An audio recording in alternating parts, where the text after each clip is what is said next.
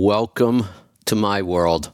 I'm your host, Kevin Rutherford. It is Tuesday, January 9th. It's time for the Power Hour. We're getting the team in here from Pittsburgh Power right now. We should have Bruce and Pete and Leroy joining us. We're going to open the phone lines right now. Jump in and join us. Those phone lines will get busy. They always do. The number to join us, 319-527-6791.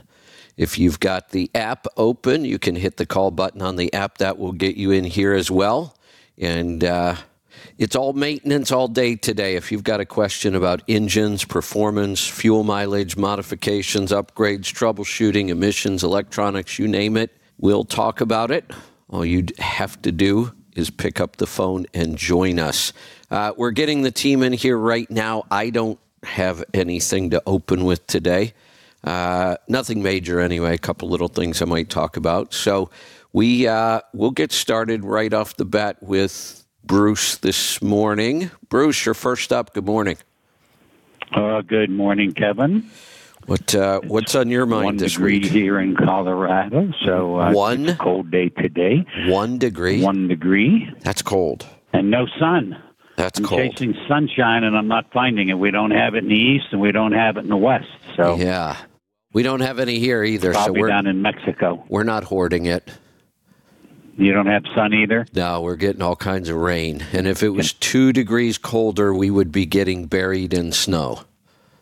Okay. Yeah, it's about 34 degrees and just raining like crazy. Mm-hmm. I have retired doctor staying with me. He's been a friend since about 2016. Met him boating in the Chesapeake Bay. And he does his own investing. And so every morning, he's on this computer looking at the stock market. So when I walk over and I look at all these numbers, it doesn't mean a lot to me because I've never studied it, right? You hire stockbrokers and you think they're going to do a good job for you. He is averaging 40 to 45% return on his money. Wow. And he mostly follows the Standard & Poor's, the S&P 500, and that's the largest stock-producing companies. Bruce, I said, look at Volvo trucks. Just so you know, because I do a lot of investment advice on here for as long as I can remember, as long as I've been giving investment advice. My standard response is, you're not going to beat the market. You don't understand the market. You don't have time for the market. Put your money in the S&P 500 and forget about it. Put it in every month and forget about it, and don't waste any time on it. It's really that easy. Yeah, okay. Well, here you go. 5 years ago, when Trump was president, Volvo return was 93.8%. Pretty good. That's incredible. Yeah, I mean, that's what PACCAR 5 years ago was returning 172.4%.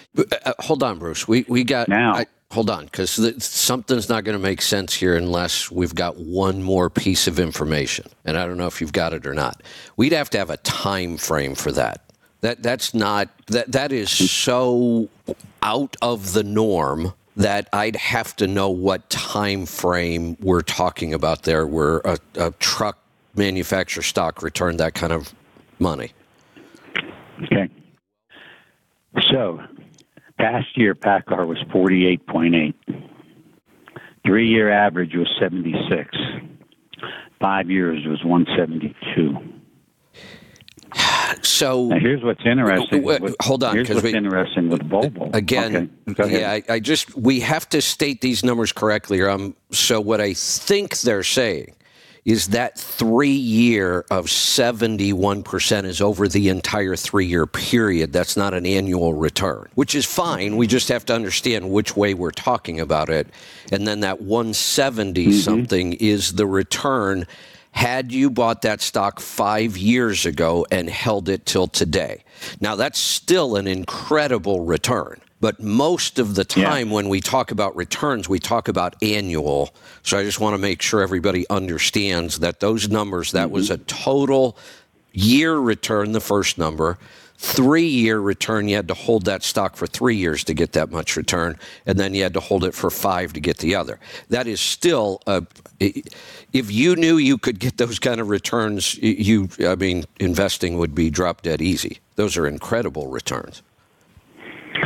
So, if you would have, you're correct, 5 years. Right. So if you would have done Volvo for 5 years, you'd have made 93.8%. Yeah. So what I think I'm going to do, I have a boat for sale. Once I sell it, I think I'm going to try this myself, and I'm going to buy PACCAR, and I'm going to buy Volvo. Okay.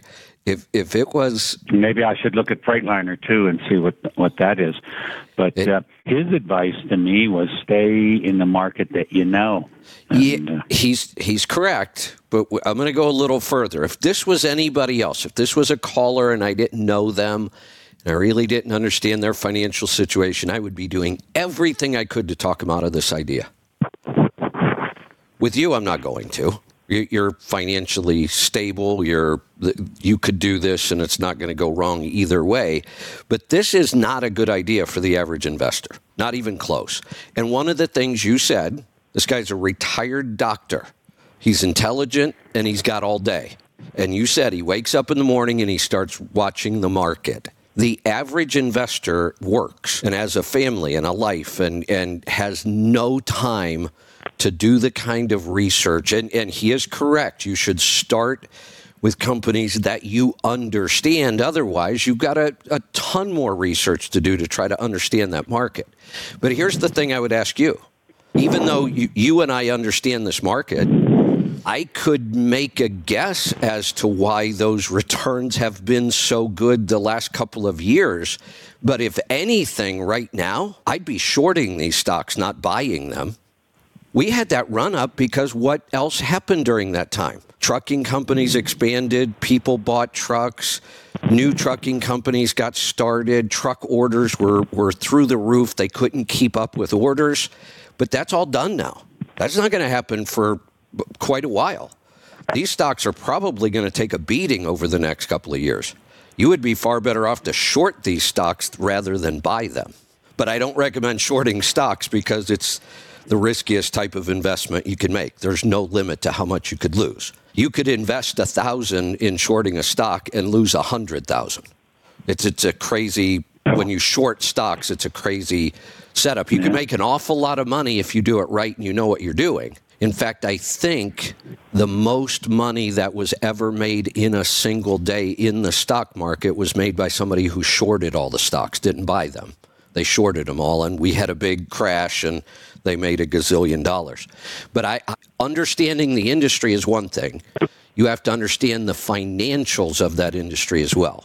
And you'd have to understand the difference between trucking company stocks, big brokerage stocks, manufacturer stocks. It's not for the casual investor to be buying stocks like this. That's why I say put your money in the S&P 500 and be done with it.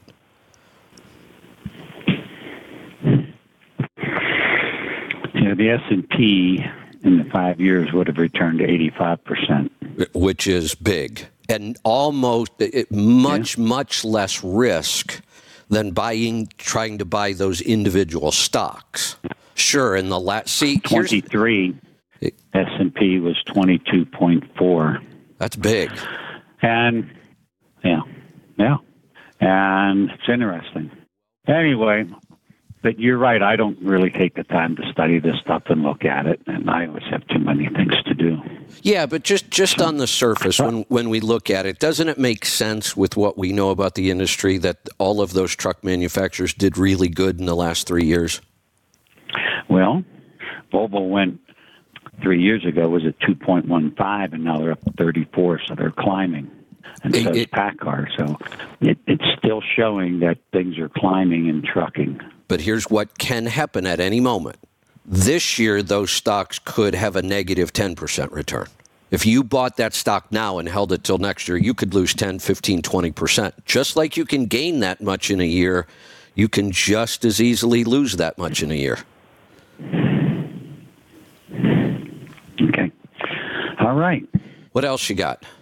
I'll have to think about it. Go on. All right. He has some interesting things about the military engines that are available online, and he enlightened me on some things that I didn't realize, because I've been looking at these engines too. People take pictures of them, email them to me, and different things, and yeah. Is it? So let's hear what Pete has to say. Pete kind of shocked me. I said, "Gee, Pete, if you didn't know this and I didn't know this, the rest of the world doesn't know it either." When it came to big cams. All right, let's go talk about that. Pete, Leroy, good morning, guys.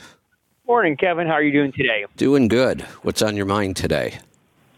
So lately, I've been getting a lot of phone calls with people buying military equipment and or military engines. Now, they're buying the trucks, and a lot of them are low horsepower, definitely limited to what you can do with them. I mean, you're getting a good deal, but they're low horsepower. Some of them don't have turbos on them. The ones that do don't have aftercoolers. I mean, you get what you pay for. I mean, you're not getting the deal you think you are. Right. But what I've run into just within the last couple of weeks numerous times is a guy called up and, hey, I got this military engine. There was 100 hours on it. We set the pump and injectors. I look at the timing, twin turbo. So I said, oh, yeah. And I just unfortunately assumed it was a MVT engine because of variable timing.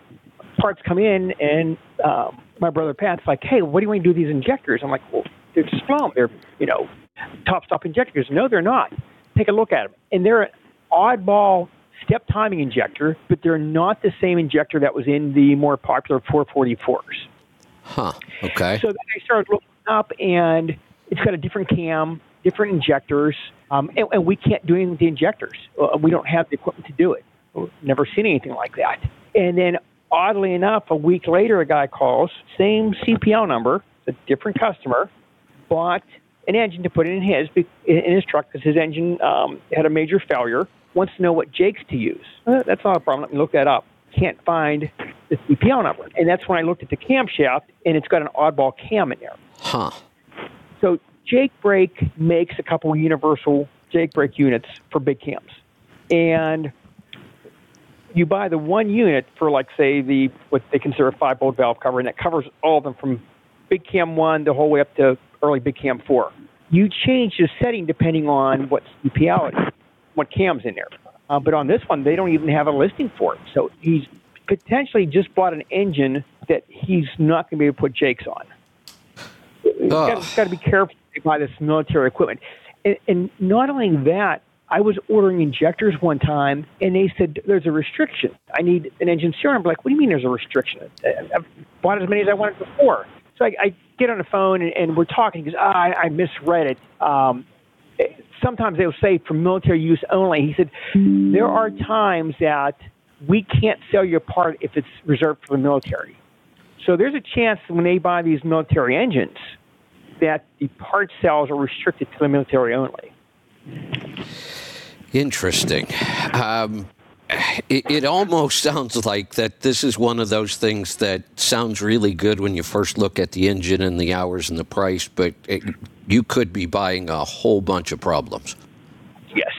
Mm-hmm. Yeah. There's no doubt. You got to be careful and see what you have. Now some of them are really no different than anything else. It's not a problem. It's like, okay, that's a good deal. Yeah. But you really have to know what you're looking for. Yeah. Yeah, you better be really careful with that. You would think by now, with as many years as Bruce and I have doing this, we would say, oh, we've seen all this before. Right. Because this isn't new stuff. It's not like it's an X15. We're like, okay, that just came out. We've never seen that issue. Yeah, it's been around. These are engines 30 years old. Yeah. We're just running into this. Huh. Yeah, that's interesting. They do all kinds of weird stuff in the military, though. And before they buy these engines, they should call Pete. And Pete will look at the camshaft, the injectors, and different things and determine, yes, we can work with this engine, or no, we can't. Because some I think we have been able to work with, but maybe some we can't. That would be the determining factor for me. Yeah, I would call, and if you guys said, yep, we can do it, and parts are fairly standard on this one, then I might do it. But that's a great service to be able to call you guys and check that first. Yep, they're more than welcome to give me a call with an engine store number, and I can see what they have. Good. All right. What else you got? That is it for me today. The shop's, so we're backed up about 2 weeks, so if someone needs an appointment, we're about 2 weeks out. Smaller jobs, we can get in a little quicker. Got it. All right. Leroy, wake up. Good morning. Oh, I'm here. There you are. I was waiting to chirp in because I have a military engine story, too. Well, let's hear it. It's one of the few engines I've ever detuned. Most of the time people call and they want to tune. They want more horsepower. Right. But one of the few that I've ever detuned by, more than 50% was a military engine. So it was a school bus with a small C7 engine that was maybe rated at 170 horsepower. And it blew up. So they found a military 7-liter engine online really cheap. And well, this is just the way more affordable way to go. Yeah. Well, they put it in there, and they didn't realize it was 380 horsepower. And they put this in this school bus, and then it just keeps transmissions out. And they're like, oh, yeah, the bus is a rocket ship now, but, it keeps taking transmissions out. And they call me, and they're like, hey, can you turn this down? Yeah, we can. This is the silliest thing I've ever done, but... So this was a Caterpillar, the C7 Cat, correct? Yeah, and then they found some major tuned-up military version that was all hot-rodded, and they put it in this school bus. Yeah. We had to turn it down because it just...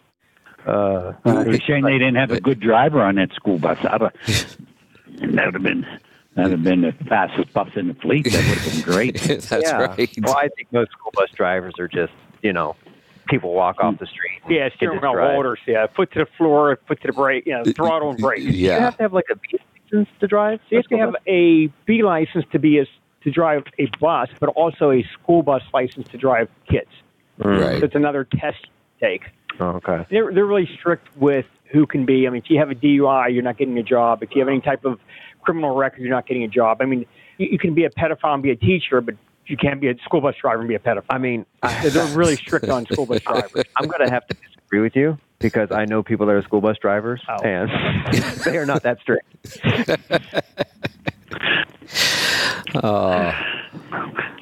So that was something I was thinking about while Pete was talking. And then I think we were talking the other day about abuse history, and that's something that we can see inside of an ECM. That's one of those things that we check. And I'm going to tell you, Kevin, it's going to be the death of me because the truck driver is going to kill me one of these days because they're going to say there's nothing wrong with this engine. It's great. I plug into it and I see in the abuse history, which records all of the overheats or low pressure or high intake air temp, and it's going to say, it was overheated at 250, and now they want to tune, and they're saying that the engine's fine. It's never been overheated. Oh, yeah. I can tell you it is.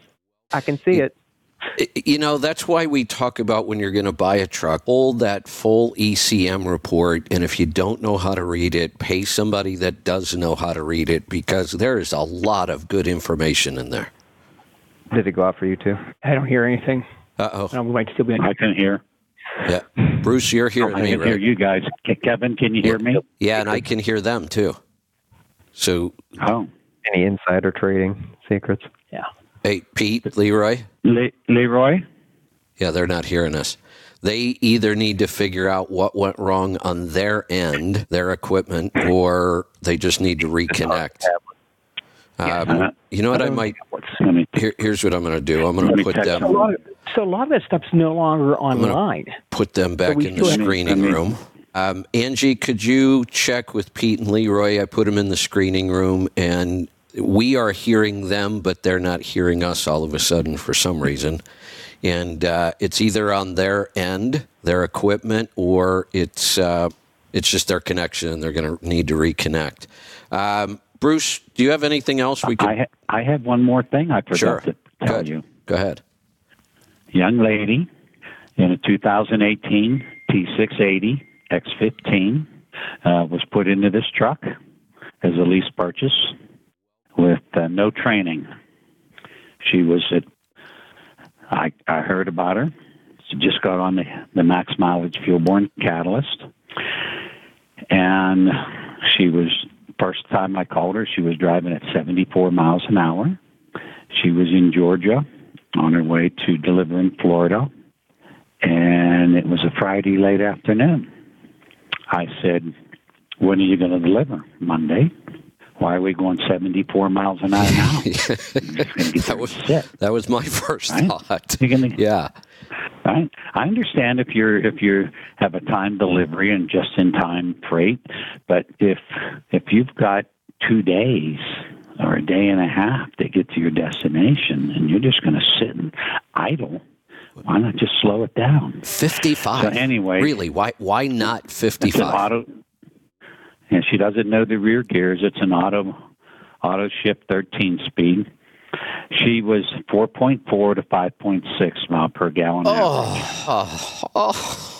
On a lease purchase, she won't make it. Single lady. So we started talking about turbo boost. She never thought about turbo boost, but she has the turbo boost gauge in the dash. Didn't know what it meant. So here she has a pretty well equipped truck. So I got her to start paying attention. And I'm going back to my notes. This was about 3 weeks ago, and I tried calling her last night, and I'll be back in my office on Thursday. I'm going to get started with her again. But I got her to start looking at the boost gauge, and I got her down to 2 to 5 pounds, 1,200 RPM at 60 mile an hour. And she's driving there, and she's averaging 7.6. Unbelievable. You know, this... She listened. She listened, and she executed, and she did what we said to do. And now she's going to come in and get a damper and a balancer and get the DPF cleaned and all that stuff. And we're going to go over this truck and do the Hawkeye report and make sure the emissions are okay and put it on the dyno. We're going to straighten this truck out. Excellent. But look at that, 4.4 and 5.6 was her high to 7.6. Yeah, that in today's world, that's $15,000 a year in savings. $15,000 a year. That means it's more than $1,000 a month extra. That's the difference between staying in business and going out of business. Because I can promise you, she's in a lease purchase. She's getting 5 miles to the gallon. She wouldn't make it. Or the only reason she might make it is if she's single. She doesn't have a bunch of living expenses, and she basically kind of lives out of the truck. She might stay in business, but she's working for minimum wage. I mean, it's awful to work that hard and not make any money because she was being so inefficient. Yeah. So I do not have the boost reading at 74 because she didn't know she had a boost gauge. And then when I talked to her a few days later, she says, I do have one. It's right here in front of me. So I had her at 65 miles an hour on the level, averaging 9 pounds of boost. And then at 60, she went down to 2 to 5. At 5 mile per hour was 100% or 50% less horsepower. Yeah. You know what I'm finding? No, I'm not. Here's what because I ran really hard on this last trip. I had to get there in a fairly quick amount of time. I really wanted to get home because I'd been out so long. And we always talk about that 1 mile per hour equals 1/10 of a mile per gallon. And I would say that the upper limit on that equation is probably about 70. After that, because we know aerodynamic drag specifically is not linear, it's exponential. You go 2 miles per hour faster, and the increase is bigger than that. It's exponential. The higher you go, the bigger each step becomes. And what I found, and you know, until these western states put these 80 mile an hour speed limits out there, we weren't really talking much about going this fast in a truck. But now it's much more common out west to see guys running 75 and 80, and to them, what's the speed limit? I'm not going to get a ticket. But I will tell you what happened when I tried pushing the coach to 80. I was getting less than 3.5 miles to the gallon.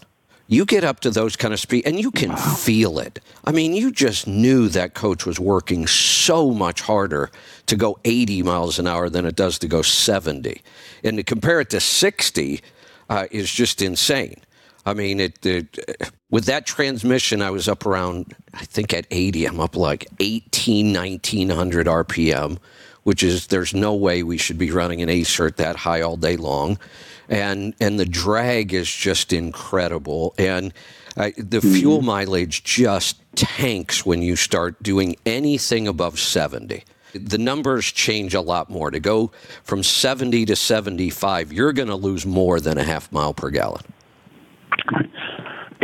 So, I am a man of speed and power, but I got to say, if you're not in a hurry and you just slow her down and do what Harley Davidson says, it's not the destination, it's the journey. Yeah. Enjoy the ride and get the benefits.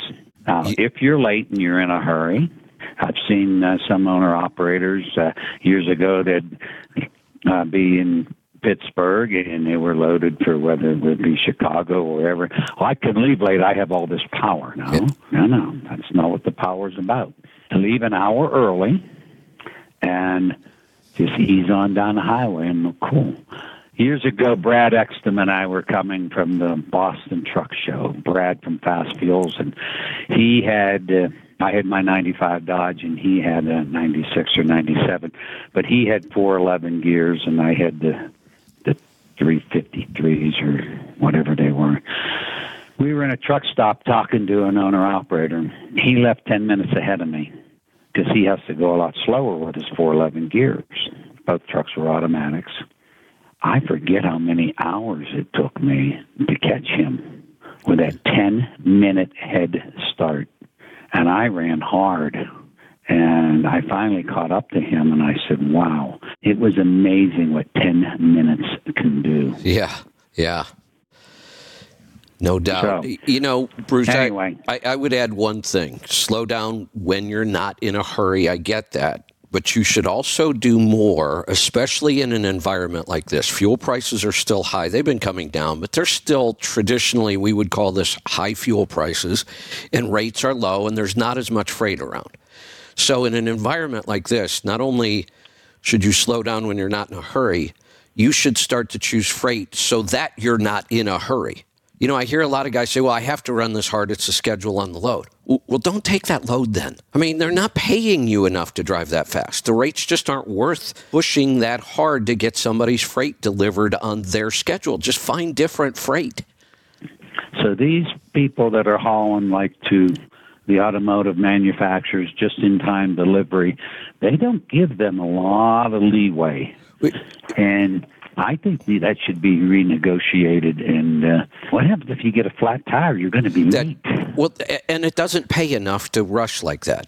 It just doesn't. When it does, go ahead and do it. If you've done the math and you know that this rate is so good, I can run 70, 75, whatever I need to do to get there on time, and it's worth it because they're paying enough. Well, that was the case a year ago. There's not a lot of that freight around anymore. Nobody's paying that much anymore. The rates are down, and you have to adjust. That's the other thing. We fight to get people to understand a concept, and then we have to tell them, like everything, there's nuance there. What we were saying last year isn't the best advice this year. Business is fluid, and you've got to be able to change and adapt and not get stuck in a mode that, well, last year you said this. Well, I know, but that was last year. This is different. Last week is different. You've got to be able to adapt and change when the environment changes. And, we had that period there where you could run as hard and fast as you wanted, and you were still making money because rates were good. We're not there anymore. We're probably not going to be there for at least a couple of years, I would imagine. I agree. You got to adapt and adjust. Along with helping this girl, we're going to help her ex-father-in-law, and we're going to help another fella. They're all on with the same company. And there's a fella from Southern California, and he's listening.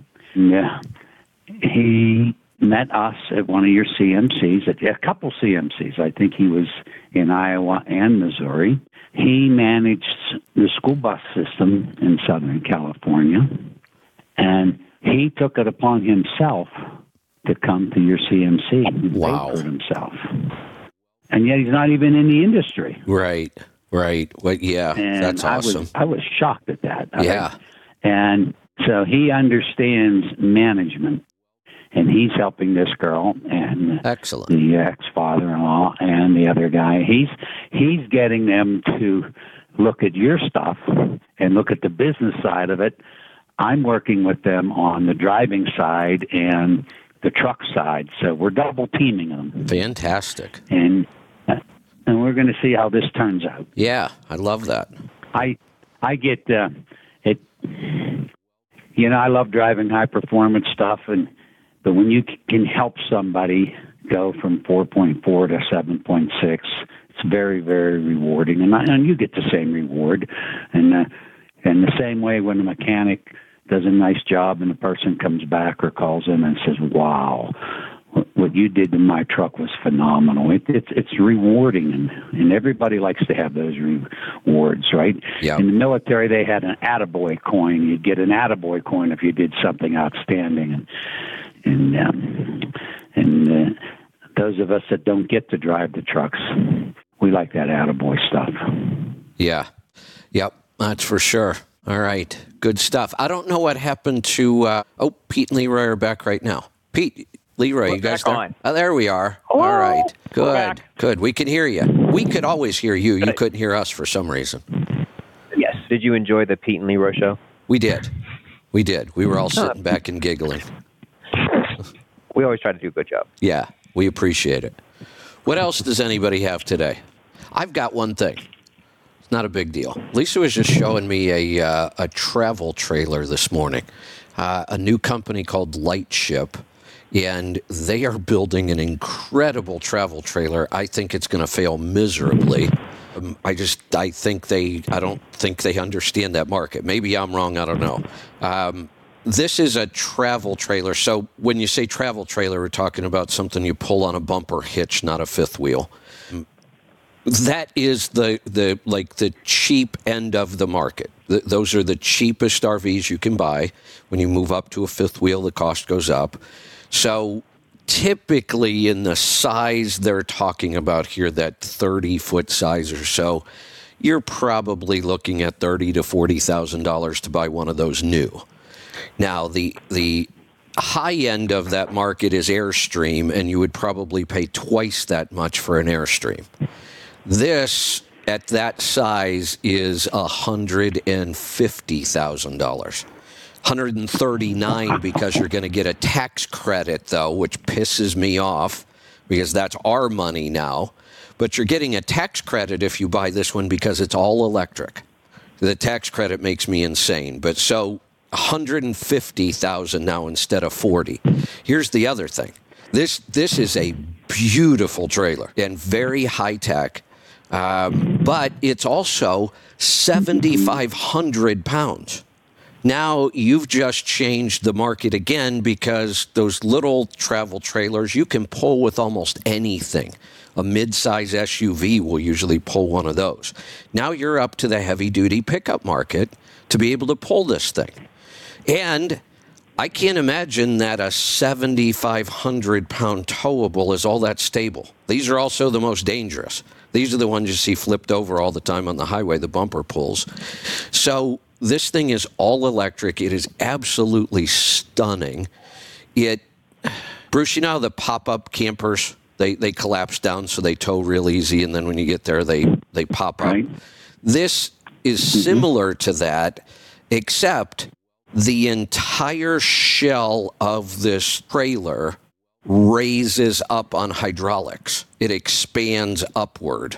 So when you're pulling it, it collapses down, but it's all hydraulic. It's really slick. And it drops down nice and low, so it's behind the vehicle. The whole trailer is built really aerodynamic. The entire top of the trailer, including parts of the awnings, all have solar. This thing produces 3 kilowatts of solar power. That's a lot. And it's the batteries all through the chassis, so everything on it's electric. It even has an electrified axle. So it's got a drive axle on it that has the braking to recapture the energy, and then it's a powered axle. This thing's pretty darn high tech. I just don't think there's a market for this. And I don't think that they put an awful lot of expense into being able to drop this thing down and make it smaller and more aerodynamic so you get better fuel economy. But most people that have this size of an RV, it's not like they drive these things back and forth across the country all the time. They might take one vacation a year, and the rest of the time they're probably going down to some local campground at the lake. How much money are you really going to save on fuel pulling this thing? Because you're not going to put many miles on it. And that had to be really expensive to have this whole hydraulic system that expands the entire trailer up like that. So I think it's a really cool trailer. I just don't think there's a market for this. There was one years ago called the High-Low, and it did that. The whole thing would lift up. Yeah, what happened to it, though? It would collapse down to about 4 or 5 foot thick. Right. And that was called, I think, what's called High-Low. But I remember that one, and it didn't make it.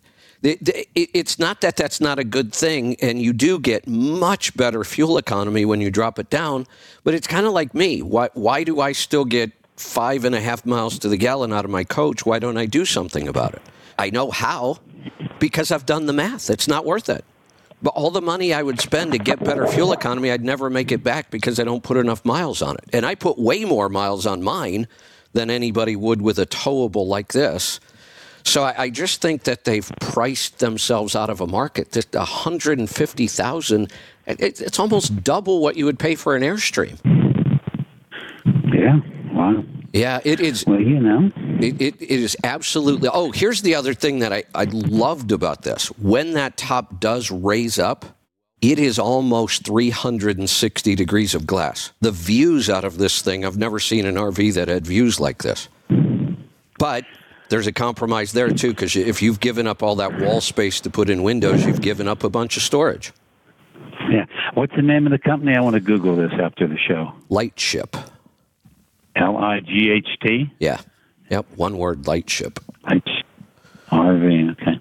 All right. Well, and what this reminds me of, what was the company that had the electrified axle that left Pittsburgh? We did their initial testing in our engineering center, and then they went to Austin. Yeah, Hyliion. And Hyliion. And they just all of a sudden up and quit? Yeah. They got out of the axle market. They got out of the vehicle market completely. I think they're working on stationary systems. So they had to be working on this thing for over 10 years. They had it working. Why did they just walk away? Of all the things we were doing, electric trucks, hydrogen electric, hybrid electric, I thought the powered axle that Hyliion was working on made more sense than anything. And I don't know why they walked away from it. Of all those things, if anything could have been integrated in right now and maybe started to save us some money and make us more efficient, I thought it was their axle. You throw it on a trailer. You could throw it on a truck and make it a 6x2. And technically, I guess it's still a 6x4 because that would actually be a driven axle. I thought that was a good idea. I thought that was a good interim step. And then out of the blue, they just got out of the business. I actually was feeling bad when they left Pittsburgh because I thought maybe we wanted to get involved. I know. More with them. I know. And I thought, well, they're moving to Austin, here's part of the problem. They were working with investors' money. Well, and I guess the investors' money ran out. But why didn't they put it on the market? Here's the other problem I have. I don't care if they work with investor money. That's fine. I'm all for that. But all of these companies are getting tax dollars. I have a problem with that. That's our money. All tax money is ours. The government has no money. The government gets all of its money from us. So just like this crazy high-end travel trailer that I don't even think has a market, they're going to sell some of these. I'm sure of it. When they do, we're paying for a part of that trailer that somebody buys. That's just wrong. And because of that, we end up with these companies that have great ideas, but they have all this extra cash coming from the government, and they fail a lot. And our money is just gone. Like you said, they worked on this axle project for probably 10 years. I'll bet they got a lot of government money doing it, and then it doesn't work out, and all that money is just wasted. But it was working. It was working. I get that. But obviously something went wrong. Why aren't we putting these things on trailers? We either didn't get it to the point where it was efficient or it wasn't cost effective. I don't know. But you have to believe that they got out of that market for some reason. They saw something wasn't working. Did they get bought out? I don't think so. I don't remember any. Maybe they did, but I was following them fairly close, and I don't remember hearing anything like that. For some reason, I was thinking they got bought out, but might have been another company. Yeah. That's what I was thinking. Yeah. I don't know.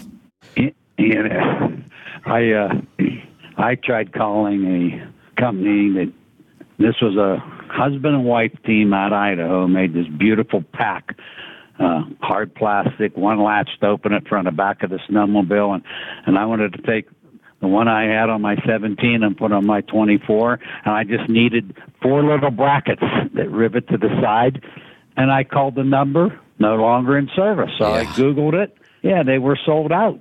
A company bought them. Well, the company that bought them won't answer the phone and return phone calls. Why would you buy a company, pay money for a company, and then not service the customers or answer the phone to sell the product? You know, one of the reasons? I'll give you an example that we dealt with. Tesla bought Maxwell Industries. Maxwell Industries is a huge global company with all kinds of products. Tesla was interested in, specific stuff, and they just let the capacitor go. They just stopped producing it, stopped servicing it, stopped anything. That product, the Maxwell start module, is just gone. But it was because Tesla bought the whole company and they had no interest in that start module. But this was a husband and wife. Yeah, that seems a little crazy. One product company. Yeah, that seems odd. Although sometimes, and I don't know the story here, another reason, sometimes companies buy competitors just to get them out of the business. That was basically why ATBS bought my accounting company.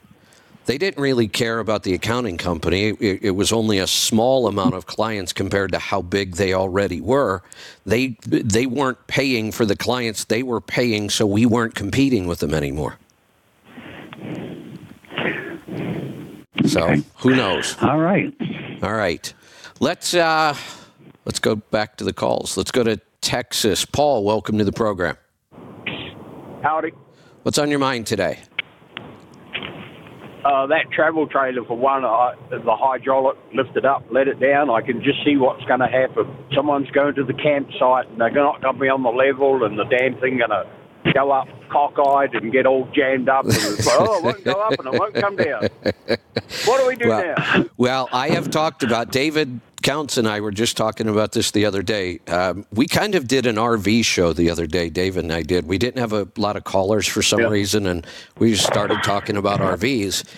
Slides are the biggest maintenance issue on every RV. They leak. They are a big problem, but everybody loves them because it gives you so much more space.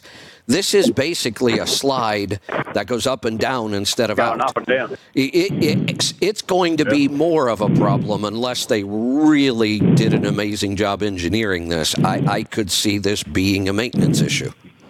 Yeah. So, okay, back to trucking. Yeah. So I had a code pop up, 4364 FMI18, I think it was. I Googled it, NOx sensor. So what causes a NOx sensor to go bad, or is it, I don't know how old it is, or they just take a shit because they can. So. Got knocked on too many times, Paul. What's that? It got knocked on too many times. It's like an aluminum piston. You can only knock on an aluminum piston so many times it's going to failure, and so you just knocked on it too many times. I'm just being a smart ass here. So, That's Leroy. Right. Well, you said the code was for NOx sensor, but NOx sensor what? I don't know. That's the code that come up on the dashboard, but it just said NOx sensor when I googled it. But I don't know if it's the inlet or the outlet or what. Yeah, well, I mean, it could be the circuit that connects to it, whether it's losing voltage. That's the voltage supply to the sensor. It could be the CAN bus connection to it. It could be the sensor itself. So it's kind of hard to say what it is, but if it is just the NOx sensor that went bad, the biggest source of failure on those is contamination, whether it's by water or something else. It's kind of like an O2 sensor where there's like sort of like a little mini pump inside, and if that breaks down, then the NOx sensor will drift. But that usually doesn't happen for like 200,000 miles. I probably have that many miles or more. So yeah. I guess I'll be going to the fix-it guy. So, Leroy, what you just said, when a person calls and said they've replaced the same sensor 3 times, and the chances are it's not the sensor, but it's what's feeding the sensor. Yeah, I mean, when you just give a sort of generic fault code and you just say it's NOx sensor, I mean, there can be 14 different fault codes just for an inlet NOx sensor, and without any sort of more information, it's hard to say whether it's the sensor, the wiring that goes to it, the CAN bus. Like, it can be a couple of different things, but it just needs to be a little bit more specific. Okay. Well, I guess I'll be going to the repair shop. So yeah. So the message here is just because it says a sensor doesn't mean it's the sensor.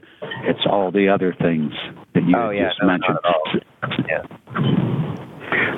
What's the CAN bus?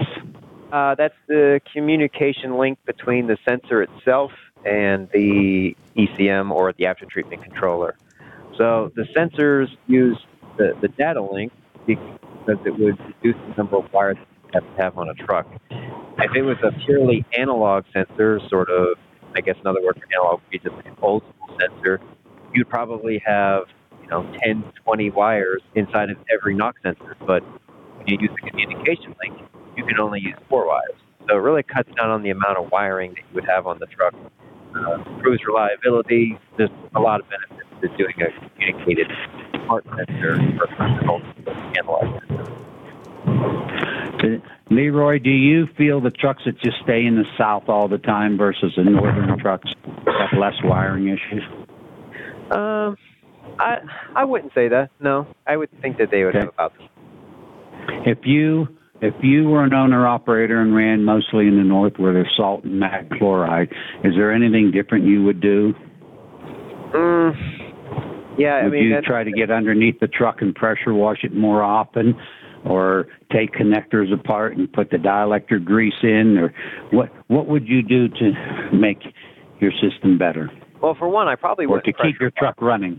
Yeah, I probably wouldn't pressure wash because sometimes the high pressure water can get in the connectors that were originally waterproof or weatherproof, but they're sort of designed to only handle a small amount of, like I guess you could say, water pressure. Yeah, they're used to just getting splashed on or maybe dipped in water, not blasted with high pressure water. So yeah, you could use maybe a garden hose that's not as bad. I would probably do that. And as far as tearing connectors apart and resealing them, that can be a good and bad thing because sometimes it sounds crazy, but the connectors will sit for a while and they're actually really hard to get apart. If you've ever tore stuff apart like that, the connectors, whether it's like the rubber, I don't know what the chemical thing is or what's going on, but sometimes connectors that are hard to get apart are actually better.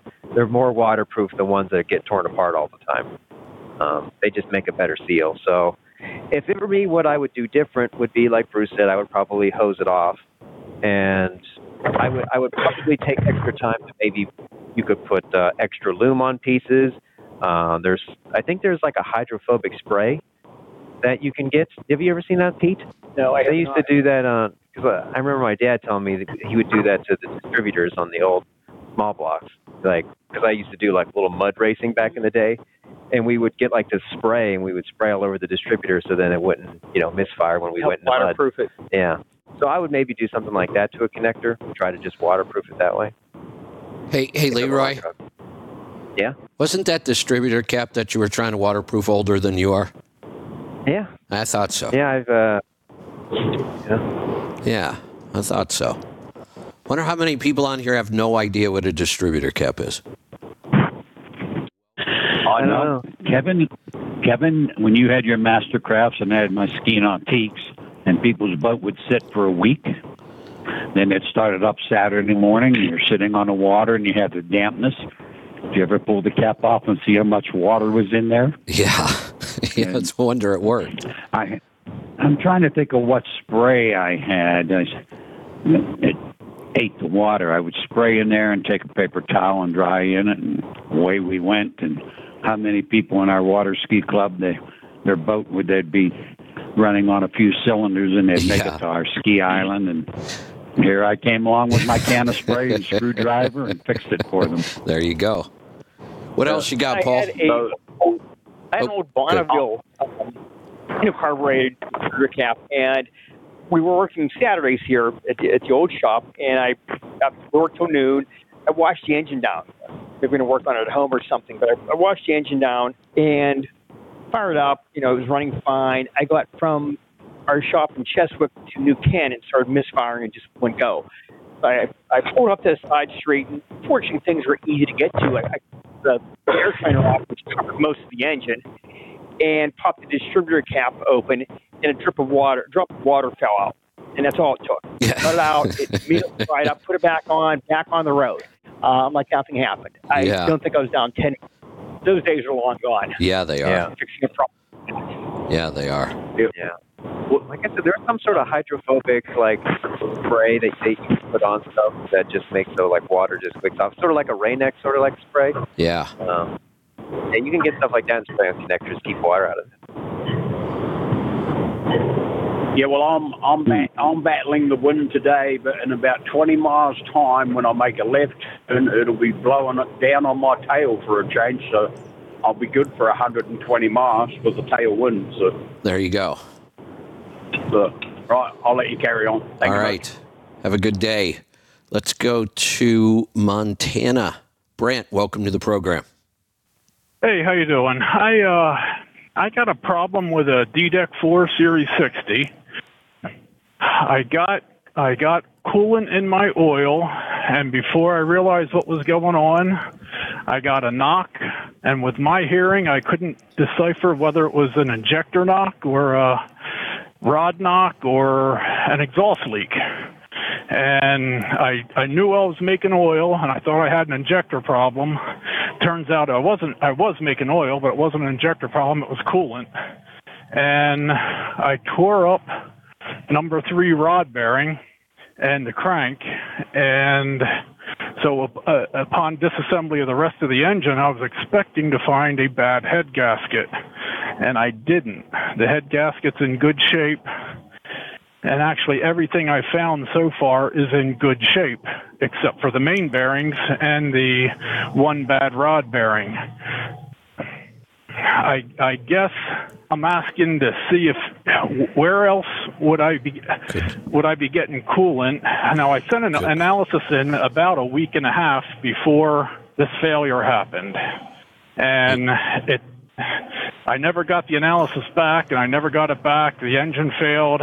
I called them eventually, 4 weeks after the engine failed, and that's when I saw all the coolant in the oil, and that's when I realized that, it was a coolant that was an issue, not necessarily an injector or fuel dilution. Fuel dilution was next to zero.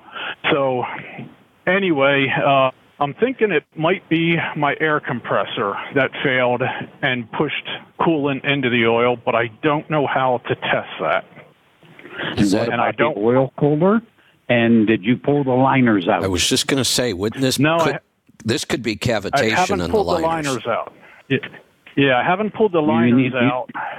Pull the liners out and inspect the O-rings and make sure none of them are cut or got hard and flat. Pete, what else makes the O-rings on the liners, the liner packing, fail? Well, heat. Overheat can cause it. If you're not keeping up with the antifreeze, you have water in it that can deteriorate. So one of the mistakes you made was not trying to find the problem before you tear it down. So I didn't know I had I didn't know I had a problem. But- Oh, I see what you're saying. Yeah, I didn't know I had a problem until I had a knock. That's when I realized I had the problem. Hold on. Well, I did Let's go back a pressure up second. the coolant system. I tried to pressure up the coolant system and see where it was coming from or leaking from, and I couldn't see any. I had the pan off, and there was nothing getting past what would have been the cylinder seals, the liner seals. Brant? But I don't know if I pressured it up enough. I pressured up to 11. Cool. Let's go back a second here. Let's go back a second. At one point, you said you knew you were making oil, and you thought it might have been fuel. Here's a rule of thumb: if the level on your stick is going up, like you're making oil, is what you said. You knew you were making oil, whether it's fuel or coolant.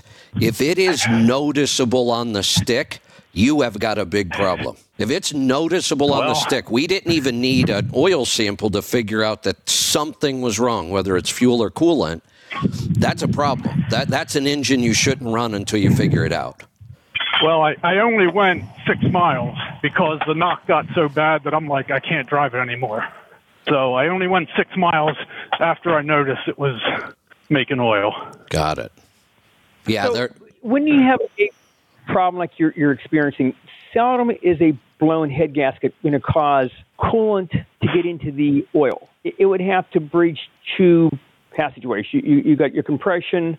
So it'd have to breach a water passage and an oil passage to get coolant in the oil. Normally, when you have a blown head gasket, you pressurize the radiator. Right. When you have coolant in the oil, so, if the truck was here, first thing we'd do is pull the injectors out and pressurize the radiator and see if it's leaking through the injector tubes.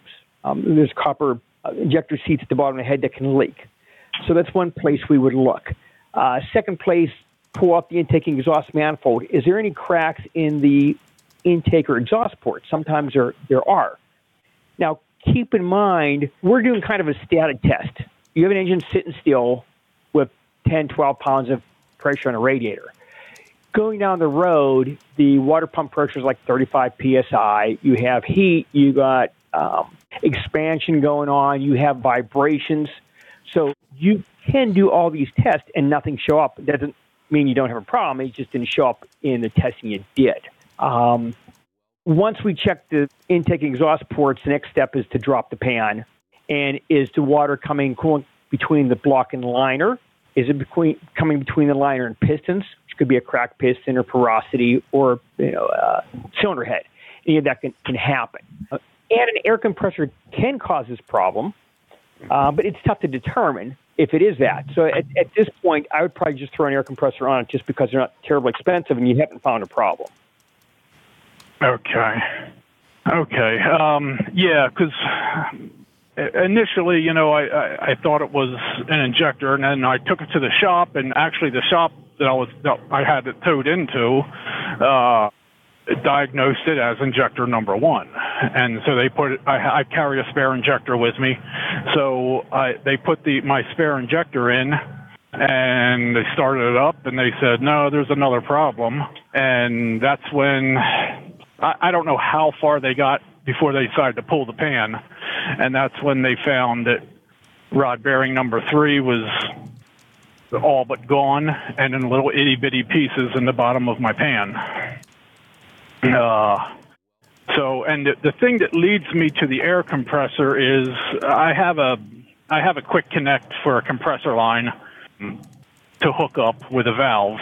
And when I was getting it off the tow truck, the guy unhooked the quick connect before shutting the valve, and a bunch of gunk blew out of my air tank. And so I was like, it's probably the air compressor that caused this failure. And then when I got it home to my home mechanic, the pan was off. He pressured up the coolant system with the pan off, and he noticed a trickle of coolant coming down number 6 liner on the inside. So it would be in the combustion chamber. It was coming past the rings. There was a little trickle of coolant. And when we got the head off, number 6 was was full of coolant, and there was coolant in the intake manifold. But number 6 is at the back of the engine, and it's got a 20-degree rake to it or so it could have come from anywhere and ended up sliding, gravity taking it back to number 6. Yeah. So I don't, yeah. I was Make all, sure I there's was all not. You could have electrolysis, a small hole in that liner in number 6, and you could have a crack. And so if it wasn't the air compressor, then my next thought would be electrolysis through number 6 liner. Well, I have a wealth of information, but I tried to keep this short. The other thing is I just rebuilt this engine this summer. It only has 22,000 miles on it with all new liners. And everything, I did an out of frame, everything is new in the engine except the crank and rods. Now I really feel bad for you.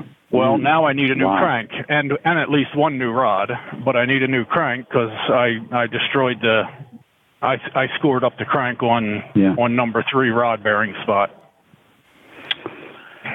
What state are you in? Wyoming. Wyoming. Now, did you replace the cylinder head when you did your rebuild? I put a remand head on it. I didn't send my head out to be remand. I exchanged it for a remand head. Yeah. That's fine. So I would also try to find a machine shop that can pressure test the head to see what you come up with. Yeah, that's when I get home Thursday, that's what I'm going to do. I'm going to box it up. There's a machine shop about 200 miles away from my house, and I'm going to get the head to the machine shop and see if there's a problem with the head. Yeah. Do you live near Cheyenne? I am exactly opposite catty corner end of the state. I'm about 450 miles from Cheyenne. Oh, wow. Okay. Patrick Anderson, our dealer in Cheyenne, is always a wealth of information, and it might be worth giving him a call. And I would also call down to Western Truck Parts in Henderson, Colorado, see if they have a used engine or a crank. I can give you their phone number if you want to write it down. Okay, yeah. Patrick Anderson, is that the name of the shop, or is that... No, Patrick Anderson's an individual and owner-operator, but a wealth of knowledge, and he's our dealer. Okay. Sure, if you want to give it out over the air, that's fine. He doesn't. I mean, it's in the computer, so let me just bring that up. And what was the other one? Western something in Henderson? Western Truck Parts. They're owned now by LKQ. Let me give you Western. Okay. Kevin, do you remember that phone number? How we talked about that? If I really worked on it, it was pretty creative how you came up with that, but I don't think I can remember it. If I would have used it once in a while, 303 is Denver, right? Yeah. And then the 289 Ford Mustang engine. Great engine. And 318 Detroit's. Kevin, that was only less than 10 years ago I taught you that. Right. And had I used it once or twice in that time, I probably would have remembered it. Okay. And Patrick Anderson. Okay. I'm guessing he's a 307 number? He is. 307. That was a small block Chevy back in '68. I don't remember that one. Good engine. I was going to say, I don't remember that one. 221 1753. Okay. Okay, but I guess because the air compressor is under warranty, is there a way to test it to ensure that the air compressor is bad, or do I just take it back and talk to Napa and say, hey, can you guys test this? I think it's bad, and see if they'll honor warranty or if they won't honor warranty. No, Napa won't be able to test it. You better take that to a Detroit diesel place and let them test it. Okay. And if Detroit says yes, then you'll know that. I just got a text message from a guy here in Colorado. He may have a crankshaft. Let me see here. Well, if you have my number, if you want to text me either his number or text my number to him, either or. I'll be honest, I don't know. He gave me Western Truck Parts number. Oh, okay. Hey, Joe, I already know that one. I've known that one for a long time. But thank you. I know he's listening now. This is the guy that's going to be our keynote speaker at the Owner-Operator Snowmobile Conference that just texted me.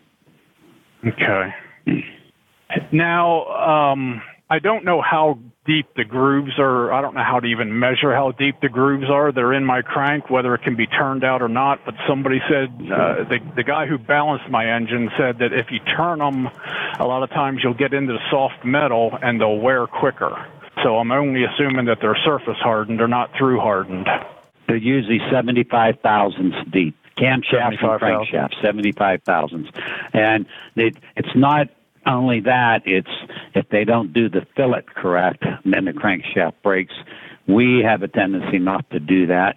If you can buy a crank that's 10 under from Detroit, Cummins for several years had some factory 10 under big cam cranks, and we use a lot of those, but they came right out of Atlas Crank in Ohio. And they were just brand new factory cranks that were 10 under, and they were never a problem. But to have a machine shop do it, I would stay away from that. Either price out a new crank or try to find a good used one. Yeah. Now, if this one is scored like it is on number 3 rod, is it worth anything on a core, or should I just be looking for a new one? I'm not afraid of using a good used crank. I mean, you find a good used one, take it to the machine shop, to Magnaflux it and straighten it and polish it. And we normally don't have, that crank didn't foul. You had a bearing failure that damaged the crank. So new cranks are terribly expensive. You can even get them. I have never had a problem using a good used crank that's I would look for a used crank. Okay. Yeah, I don't even know. I know new injectors are not available, but I don't even know if a crank's available or not, a new one.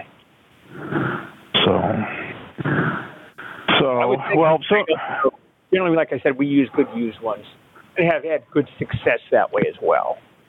Mm-hmm. Okay.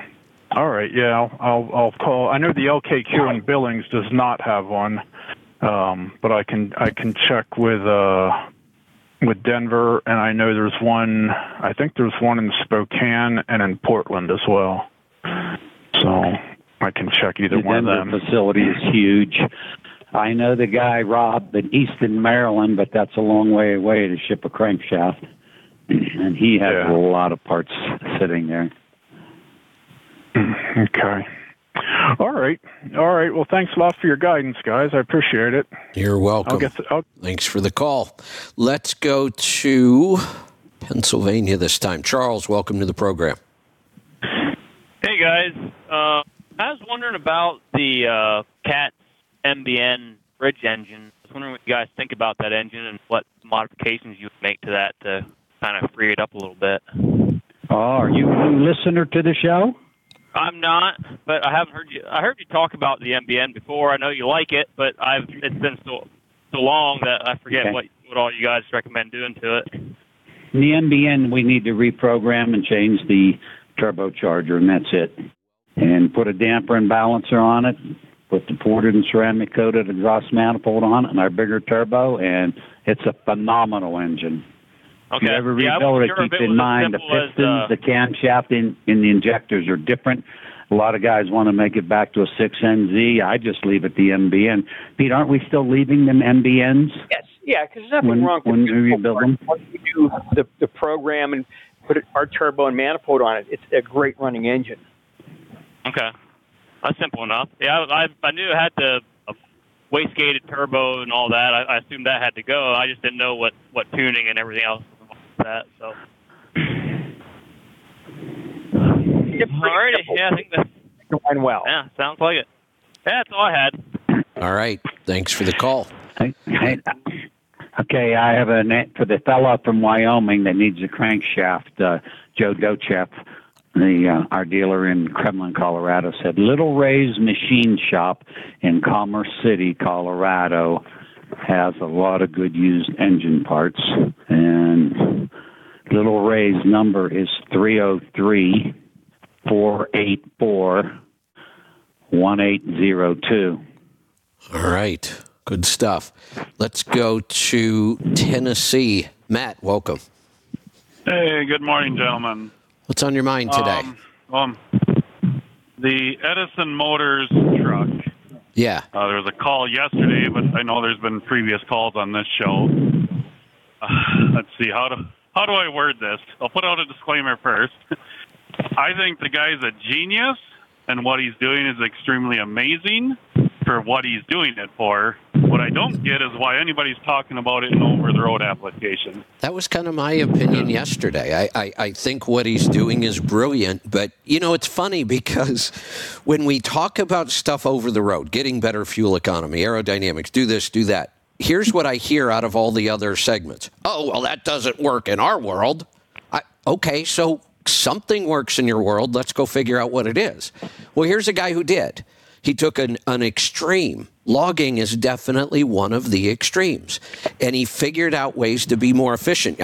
You're right. This guy is brilliant. And I think what he's doing is incredible. And I think we're going to learn a lot. He may be onto something. But almost none of what he is doing translates to the over-the-road market. No. So, yeah, I mean, on this truck they built from scratch, because he's done some conversions on older trucks, but the truck they built from scratch is specifically for logging, off-road, right, extreme heavy-duty stuff. Right. They custom-built half-inch thick frame rails. Yeah, okay. And his reason makes perfect sense. It's actually stronger and slightly lighter than doing a double frame. Well, there you go. So it makes sense. Right. People say the cab looks goofy. Yes, because they basically took a skidder cab, or bulldozer for people that don't know logging. Right. You can drop a tree on this cab; it won't hurt it. Which, when you're out logging, doesn't apply to over-the-road trucking. When you're out logging, that can happen, but when you're on the highway, it's pretty rare. Yep. Yeah. So I actually love this concept of building a truck so specific for a job like this that it becomes really efficient and it makes sense and we don't compromise on anything. We build it for this job. I love that. And, we've talked about that where I think we should be building more truck-trailer combinations for specific freight that is really efficient. And we don't. In this industry, we tend to take one truck, basically, and try to make it do all kinds of stuff, and it's just not efficient. So I love this guy's idea, but a lot of people are taking his ideas and going, oh, look, so this is how we should build a truck over the road. No, we shouldn't. We shouldn't build anything even close to this thing over the road. Kevin, can you hear me, Kevin? Yeah, go ahead, Bruce. Okay. Do you remember, I've talked about this truck a couple times, when we were a Marmon dealer, fellow from up in the Allegheny Mountains, young man in his early 20s came to me. Pete, what's his name? We built the blue Marmon, the logging truck. I know you're talking about his name right now. I'm trying to forget it. It'll come to me. But we did that, and his friends all laughed because they said we overbuilt the truck. We did a 20,000-pound front axle, a double 3/8 frame rail, and 48,000 rears. Had a 4 1/4 seat cat and the 13-speed. And his friends that laughed at that truck have gone through 3 or 4 trucks, and he's still on the same truck. Exactly. It still looks good. I featured it in the magazine. Yeah. And so this truck has been running for coming up on 30 years. Wow. Now, I'm not saying the engine hasn't been rebuilt and stuff. Right. And it carries its own logger, but he never sees a 4-lane highway. Exactly. I mean, he sees off-road and 2-lane roads up north of Oil City, Pennsylvania. So, yes, when you specifically build a vehicle to do the job. I mean, we've seen guys who'll buy a Freightliner with a 1/4-inch thick frame and want to go heavy haul. Well, you don't do that. You know? Or you're going to do a specific job, you build the truck for it. Here's another one I talk about all the time, and this one made me insane, but I used to get so many arguments with people about this. The trucks at FedEx, the FedEx line haul contractors, we all pull doubles. It's all you ever pull. Once in a while, there's a 45. I don't even know if maybe they have some 48-foot trailers now. They just didn't have a lot of big trailers. And once in a while, they would say, hey, you got to go get this trailer. And I'd be like, what's the weight? And they'd tell me, I'd go, I can't pull that. I got a single axle. They just find somebody else to do it. It wasn't even once a year. So to pull doubles, a tandem axle is completely wasted. There is zero advantage to having a tandem axle tractor pulling doubles. In fact, there are disadvantages to it, a bunch of them. You got a big gap. You're killing your aerodynamics. The ride is worse. The maneuverability is worse. It's heavier. You got more tires, more brakes, more airlines, more differentials, more everything. And the answer isn't a 6x2, it's a 4x2. Build a single axle. When I used to tell these guys that, you guys are wasting $10,000 a year on every truck you have because it's a tandem. And they'd say, well, what's going to happen if I have to go do something else with this truck? You and I had this discussion 15 years ago, and you're still here at FedEx. Nobody leaves here. And if you leave here, go build a different truck. But you've been here all this time, millions and millions of miles running completely inefficient because you keep buying tandem axles. Makes no sense. Kevin, do you look at some of these new wreckers. They're tri-drive and are some quad drives. I wonder what they're using for frame rails, these ultra big, huge, long wreckers. I can't even imagine. I wonder if they're using double 3/8 or... Yeah, I don't know. It's got to be heavy. Like Matt just said, a 1/2 inch. I didn't know there was such a thing as a 1/2 inch frame rail.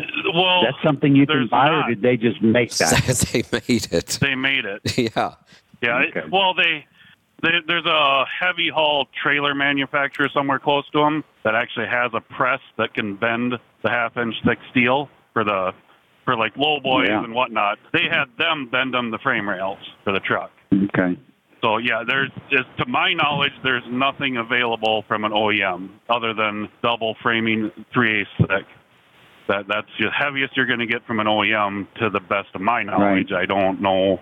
You get into super heavy haul stuff that maybe there are more, but on a standard truck, when we sold Marmons, we never went thinner than a 3/8 single frame, and that was because at our original shop it was slightly uphill, and guy came in, he was loaded, and I had to pull his truck up the parking lot. It wasn't a very steep grade, and I had in low gear when I let that clutch out. It had one of our performance big cams in it. I could feel that truck just buckling. And I said, oh, that's not good. Because, when you come from the race car industry, if your frame is flexing, your suspension's not working. So. Yeah. And I would assume... Kevin, you know what else bothers me? When I see a Freightliner condo pulling a drop deck or a low boy, I think, you got to be kidding me. So. Yeah, exactly. Yeah. I'm pretty sure the average over-the-road truck is only a 5/16 single frame. So we always went 3/8 and had zero problems. Yep. We never had a frame problem. And the other thing that Marmon did, they drilled their frame. Other truck manufacturers puncture their frame, and a punctured hole through a frame is a shattered hole, where a drilled hole is a machined hole. So Marmon had some great ideas. You talk about a tree falling on a cab and not breaking it. Well, that would be a Marmon too, because the corners of the cab and the bunk and the roof were all extruded aluminum, and I think it was an eighth inch thicker. They very, very strong cabs in those trucks. So, but they weren't light. But there's an old saying: it takes steel to haul steel. Well, yeah, if you're getting into more heavy, specialized stuff, you do need upgrades. And one other thing the Edison guys did, they kind of he says, double redundancy on almost everything in their truck. So they got, the electric, which he's got an electric air compressor to build air, but then the regular diesel engine still has its air compressor. So if one ever fails, you always got the other. Still got the backup. Well, that's great. Mm-hmm. Yeah, that's great out in the woods because, Yeah, you right. don't want to be stuck for Right. whatever reason. On highway trucks, that's, an Not that extra big. cost. Yeah, it's not, and it's I not don't worth know that it's necessary. Well, we can say it's absolutely not. With all of our experience with trucks, how many times has a compressor left us on the side of the road? Almost never. Right. Yeah, Yeah. in 4 million miles, I put 2 in. Yeah, and So you put them in as just kind of normal repair maintenance. It wasn't like a breakdown, right? Didn't Yep. leave you on the side of the road. Both were in the shop, Right. not on the side of the road. Exactly. Yeah. That's because you're proactive. There's people will call, say, I won't replace a part of my truck until Well, it fails. Right. Oh, that's the wrong thing to say to me. I don't like that statement. Yeah. Here's another one. We're seeing more and more trucks on the road right now with house batteries, like RVs. You've got your starter batteries, and we're seeing a lot of trucks that run house batteries with all the electrification. What I'm not seeing a lot of people do is put a bridge on those batteries so you can use them to start the truck if you need. I can do it on my coach. I have a switch right next to the driver's seat. I just hold the switch down, and it pulls power off my house batteries to start the coach if I need it. If the engine batteries, the starter batteries are fine, it'll start up. If those die for some reason, there's 2 of those. I have 8 big house batteries. And all I have is a button right there to pull power off those to start if I need it. I don't see people wiring trucks like that. Leroy, why don't you do a little research on that, and let's put that in an article. Okay, I can do that. Good idea. Yeah, Okay. you just need an a great isolator idea, Kevin. switch. Yeah, it's an isolator So they're switch. not It's fairly connected all simple. the time, and Right. yep. Right. You're carrying around all those batteries, and it's a good idea, but a simple switch, and you almost never need a jump start ever again. So, Matt, on your 2WS Cat, what gears are you running? I have 253 rear ends. 253. And what speed do you drive? 57, 58, around 12, Hey, And what? Hey, Bruce. 30 RPM, And Bruce. are you a 13 or an 18 speed? 13. 13. So you're in 11th gear. And what RPM are you at 57, 58? About 12, 30, right close to there. Hey. And on the level, how many pound of turbo boost does it take you to go that speed? 4-ish, somewhere in there is probably the average. And what are you averaging for fuel mileage? It was 8.43 or 8.46 for the whole year. For the year, Last year. 8.43, I think it was. Yeah, I just looked at it the other day. Isn't that I incredible? think you're the world's Yeah. leader. Isn't? And what kind of truck's it in? A T600. The truck is an 02, but T600 Kenworth, and I pull, my own reefer trailer. And I mean, I've got Are you running a lot single? of- Are you running super single tires? Yeah, wide single tires, but it is still a 6x4. 4x6 Yeah. truck, not a. Yeah. Hey, Bruce. Yeah, 6x4. Let's talk about some Yeah. other numbers here from Matt. So that kind of fuel mileage, year average, on a 2002 truck with an older engine is incredible. 57 miles an hour. The first time you say that to somebody, oh, I can't drive that slow. I'll never get enough miles. I can't make any money. The average over-the-road truck now does like 110,000 miles a year. I think that's average in the industry, has been for a while since the hours of service change, I think. Matt, how many miles did you do last year? 154 or 6 or 150 something. So the average truck, and we know what the average truck is doing, it's outrunning the speed limit or as fast as the driver can get it to go most of the time. That's what most of the trucks in the industry are doing. They're driving as fast as they can most of the time and averaging about 110,000 miles. Now, here's a driver going 57 or 58 miles an hour almost all of the time and manages to get in over 150,000 miles. So tell me how slowing down and you can't get enough miles anymore? It's just not true. I feel sorry for Angie. He's never home. That's I'm a whole typically nother home show. on Sundays I and can't Mondays. believe you're. I can't believe you're going that far. All right, so let me ask you this: when you leave on Sunday, you're doing dedicated run, right? Yep. When do you leave? Like when you leave on a Sunday, where do you have to deliver to? I leave Monday night. Okay. I have to deliver in Florida, Orlando area. On Thursday, reload Thursday, and then I got a multi-drop coming home. And I get empty early Sunday morning in Minneapolis, so I'm usually home. I get basically my 34-hour break in at home. So Kevin mentioned it yesterday. My worst tank for the year was 794, I think. You know, that was one of the things that caught my attention. Your fuel mileage is excellent, no doubt, but I was really shocked at how tight your range was. Well, there's a couple of reasons for that, but that shocked me too because I knew I'd had a 7.5 somewhere. Yeah. Last winter. Well, I went and looked. So that 794 was in January, and that was my only tank the whole year that was under 8. Wow. But the 7.5 I had in my brain, that was December the year before. So yeah. Well, you know, it does make more sense to me that your range is nice and tight because you're so consistent in what you do. You're running the same freight, same lanes, and same speed most of the time. So I guess it would be, but we don't see a real tight range like that very often.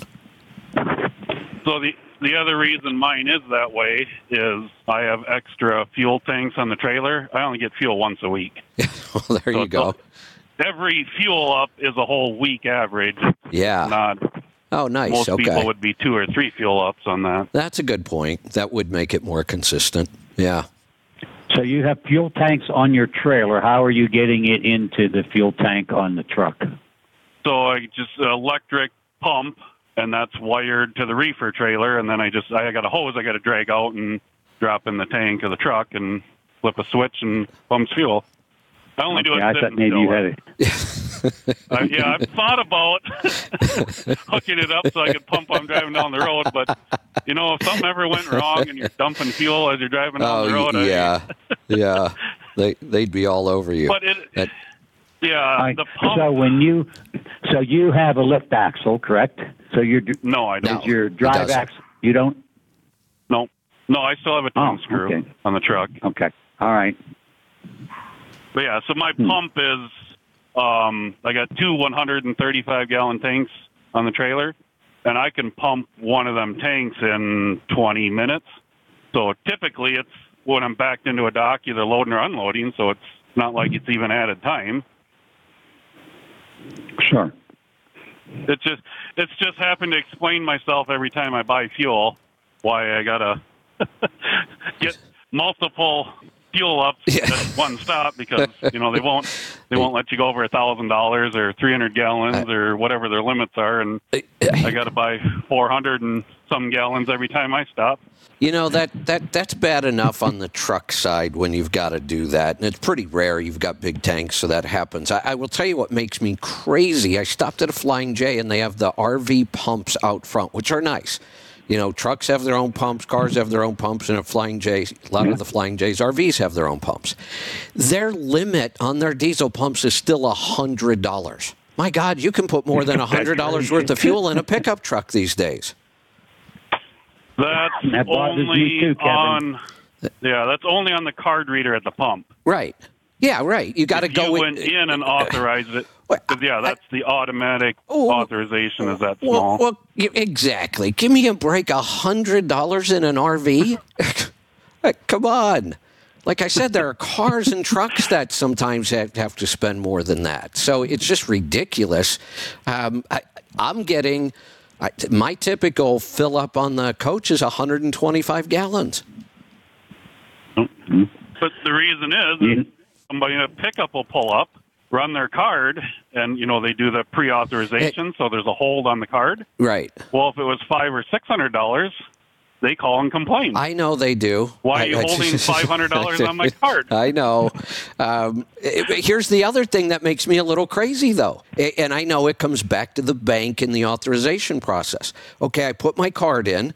It pumps $100 and shuts off, which is a pain. I'm willing to go run my card again, except I can't. It won't accept it.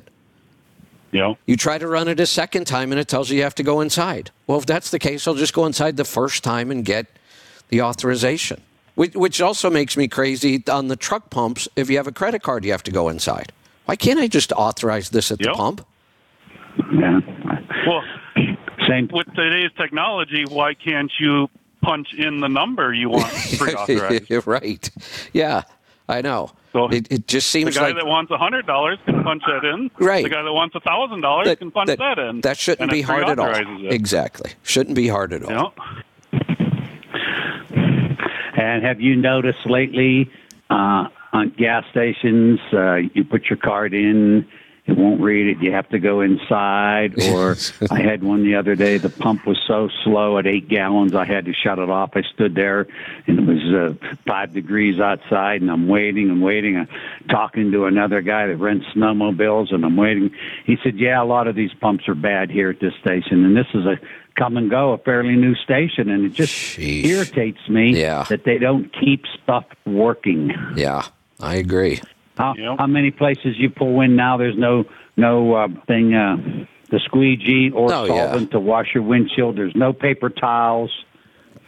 Services are so bad. Hey, Bruce, did I tell you about you go inside and there's young kids working in the men's rooms, a disaster, paper all over the floor. Hey, Bruce, Stinks. did you hear the story I told about the tire lane at Love's, I guess, has the tire lane? You know, they have all those...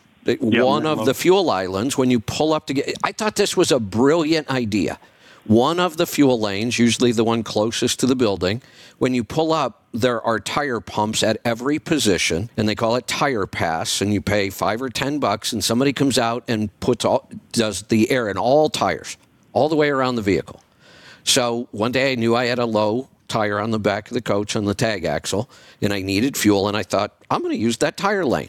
How cool is that going to be? And I'll pay $5 or $10, even though I only need one tire. It's nice and convenient. While I'm getting fuel, they'll be putting air in my tires. I'll be out of here. So I pull up to that lane. You got to call in on the box. So I call in, and they said, all right, pull up. Somebody will be right out. So I pull up. I start getting fuel. I get done getting fuel. I'm waiting. Nobody's shown up yet. It was a total of like 45 minutes. I'm waiting, and when I go back in, they just said, well, we just don't have anybody. They must have spent millions of dollars putting that equipment in there, and you can't use it because nobody's ever available to do it. So if that's make it self-serve then. My God, I'll pay just to have the convenience of the pumps there. I'll go do it myself, but you can't do that either. Incredible. It is. Customer service has gone to hell. All right, Matt, what else you got? That's all I got for today. I enjoyed the open with the investing, and you've seen, Kevin, I sent you a text about it, but I caught on to what Bruce was talking about right away with the rates of return being a total over 5 years. Multiple years, not annual. Yeah. No, everything you sent in the text was everything I was already saying. Yep. You didn't text me. I don't have your number, but We'll have to fix that. So, all right. Yeah, I can get it. I can get it. Get my number. Get it from Angie. Angie has my number. Yeah, that's right. That's right. All right, Matt, we'll talk to you soon. The calls are piling up on us. We're going to move along. We're going to go to Wisconsin. Brad, welcome. Good morning, gentlemen. My pyrometer's been acting weird lately. It's on a 97 Peterbilt with a 5EK cat, and it's in the manifold on the hot side. Have you changed the thermocouple? I have not. Okay. Is it a Hewitt pyrometer, or is it an ISPRO? I bought it from you guys. It's a Hewitt. Okay. How many years old is it? 4? It's somewhere in there. Okay. Yeah. The place to start is with the thermocouple. What are they now, Pete? About $36? I can pull up an exact price for it. I think they went up a little bit. And generally we have good luck. What is the gauge doing? I mean, is it not reading right? Is it reading high? What kind of problem are you experiencing? Listed yesterday about 300-400 degrees. I wasn't exact because I wasn't really paying attention, but it would drop all the way to 100 when I stopped to put the fuel on or switch trailers. And then it would sit down there about 150 and kind of move up and down about 15-20 degrees. Okay, so the probe's $43 or $62. They've gone up a fair amount recently. That's a good place to start. There's some really fine wires in the probe. If they get bumped, you have the manifold off for some reason, pressure washes them, it can damage those wires and you get false readings. So that's a good place to start.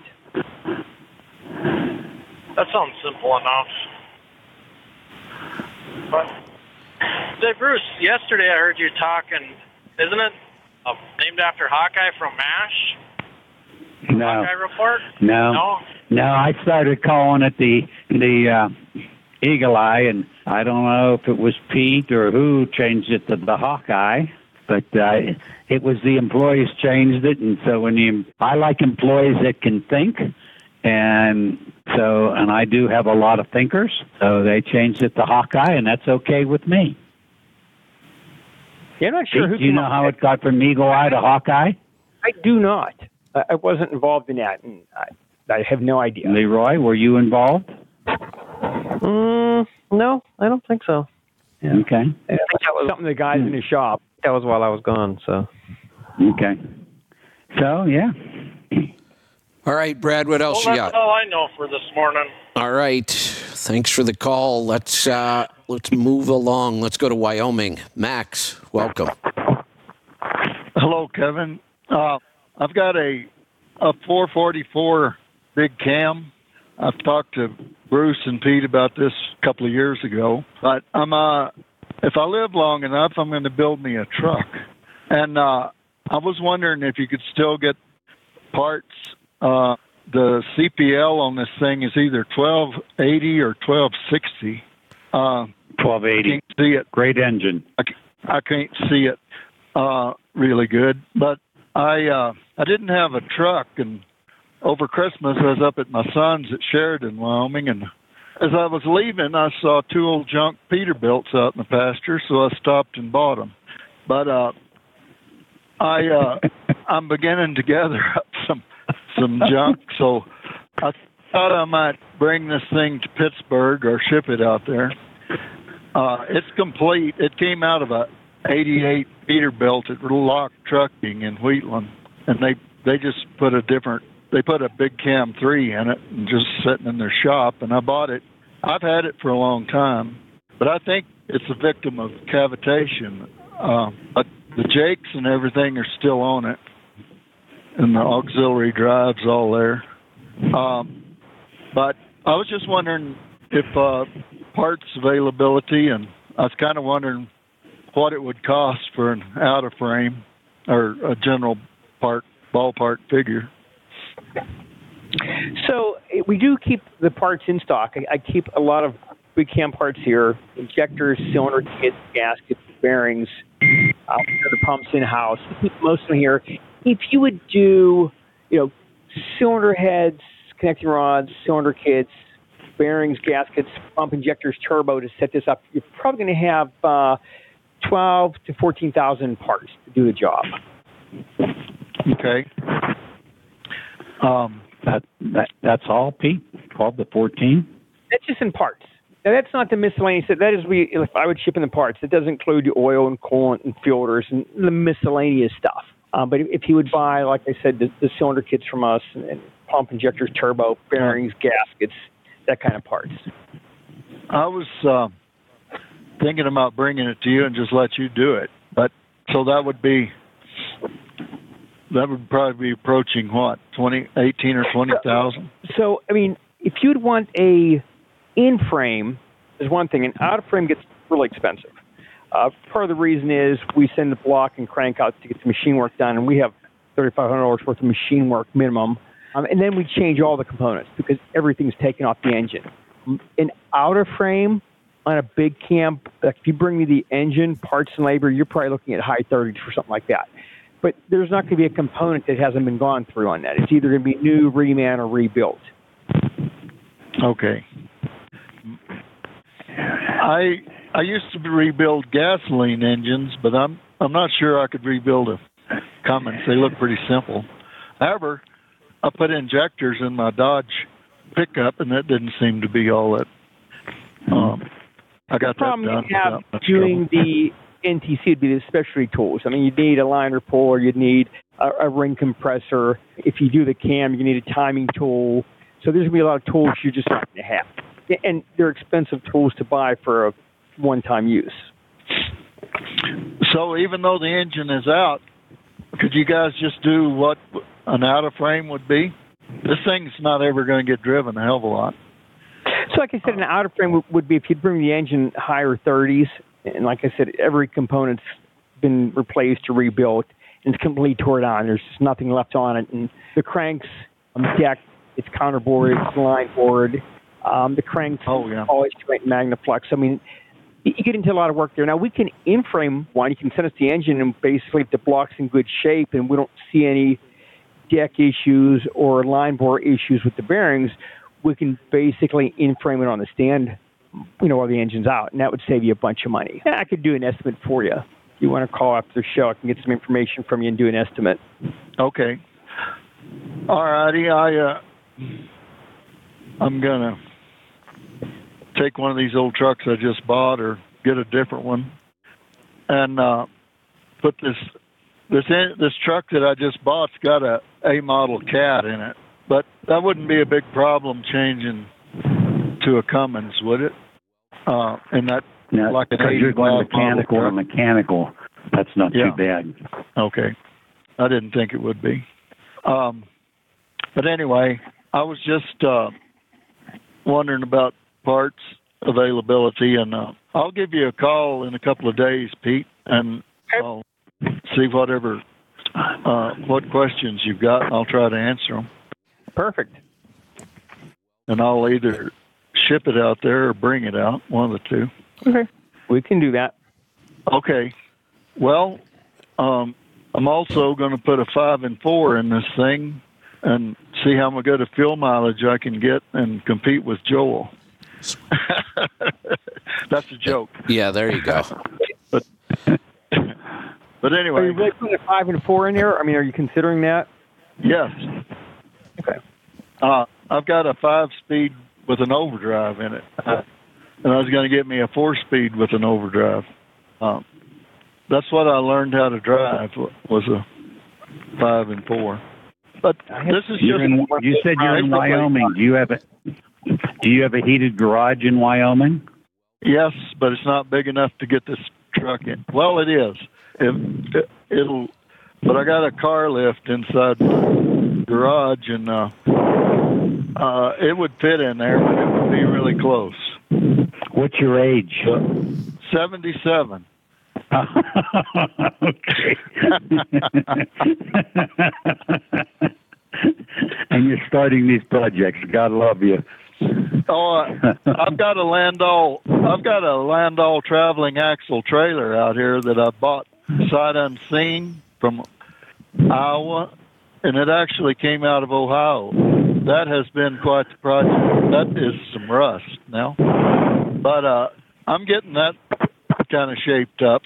But like today, it's like 10 degrees here, and the wind, Kevin, between here and Laramie is 75 miles an hour today, just like it was when you were there. I had enough of that. 24 hours of sitting through that, trying to drive on the road was enough. One time is all I need.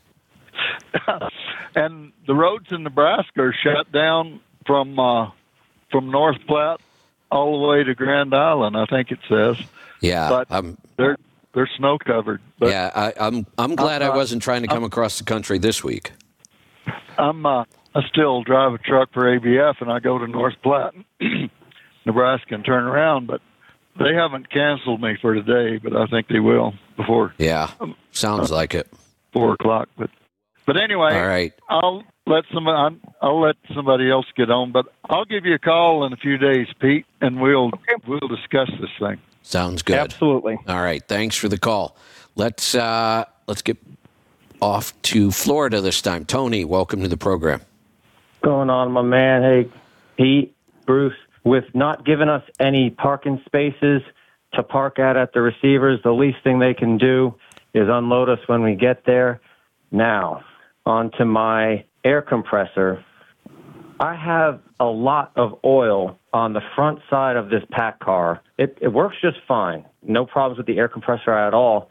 Could that be indicative of it's dry oil, not fresh, I think it's the engine plugs into it on the other side. So this is where the connections are on the pack car to the air tanks or wherever it goes to.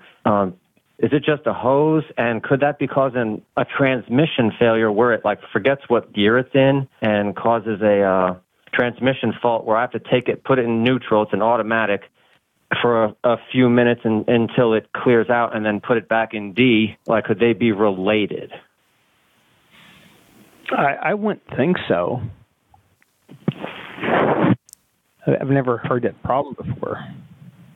Yeah, I've got to take it and put it into D or in neutral, and that could be going down Fancy Gap, which I had to do the other day, and just let it figure out what it's doing. Figure out that it's not system failure. Okay, got the red light in the gearbox. I put it back in D, and then it clears out.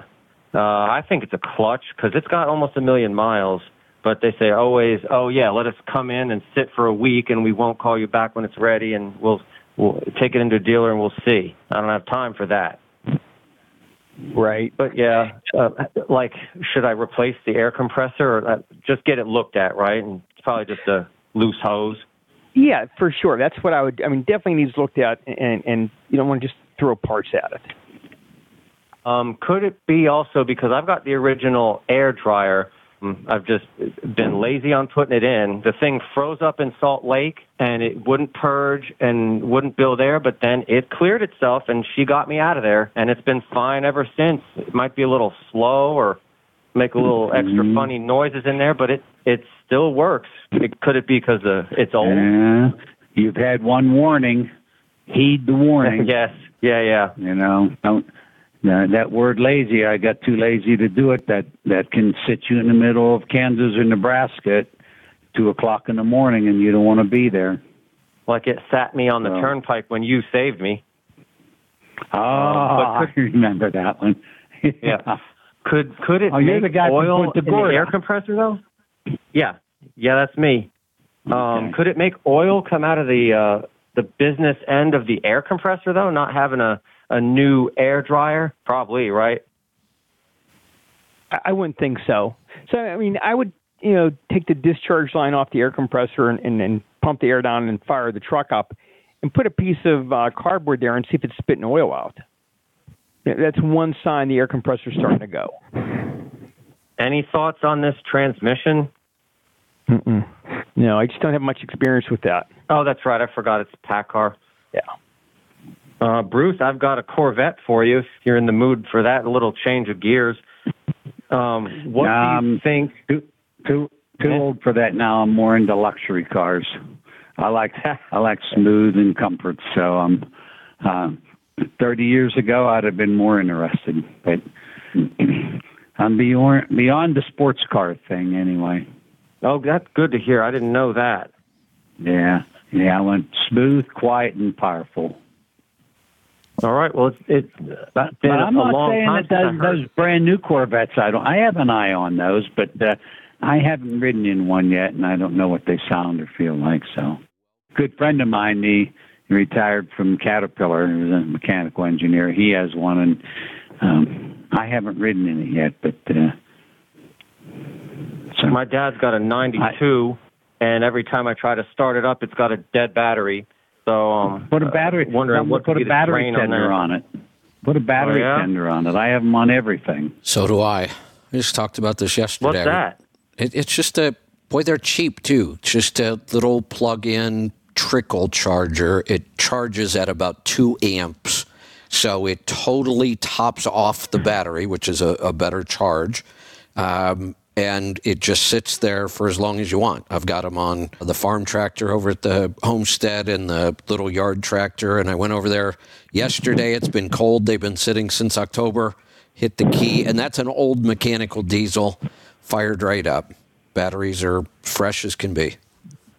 And yeah, they're cheap. Digging into it and figuring out what's causing the leak, right? Yeah, there's something drawing off that battery. And, you know, that farm tractor has basically no electronics at all, so nothing really pulls anything off that battery, but it still makes sense to keep a battery tender on there. It keeps it topped off. All new vehicles draw off the battery. The new ones really electronics do. and things going. And if you're going to store them for the winter, you need to put battery tenders on everything. I have them on Harley Davidson, snowmobiles, my little John Deere tractor. I used to use a little tiny one I bought at the Harley dealer, and I kept it on the Kenworth, and it kept those 4 batteries up charged. Yeah, they do. Charged up. I mean, it's they're great. And they are. I'm looking at one here as cheap, depending on the size, down to like $40. The $60 chargers, like Bruce said, will even keep 4 big truck batteries topped off. Now, if you have dead batteries, you don't use this to try to charge them because it's only charging at 2 amps. It would take a week. But once the battery is charged, if you want to get it totally topped off, you've got to cut back on the amperage you're charging with and then just leave that little 2 amp trickle charge on there and they stay topped off. Bruce, you know the best explanation I've heard that explains why and how you should charge your battery like this? So a lot of the more expensive battery charger tenders have 3 stages. Some have 4, like a jump start stage where it's giving you enough amperage to actually jump start the vehicle.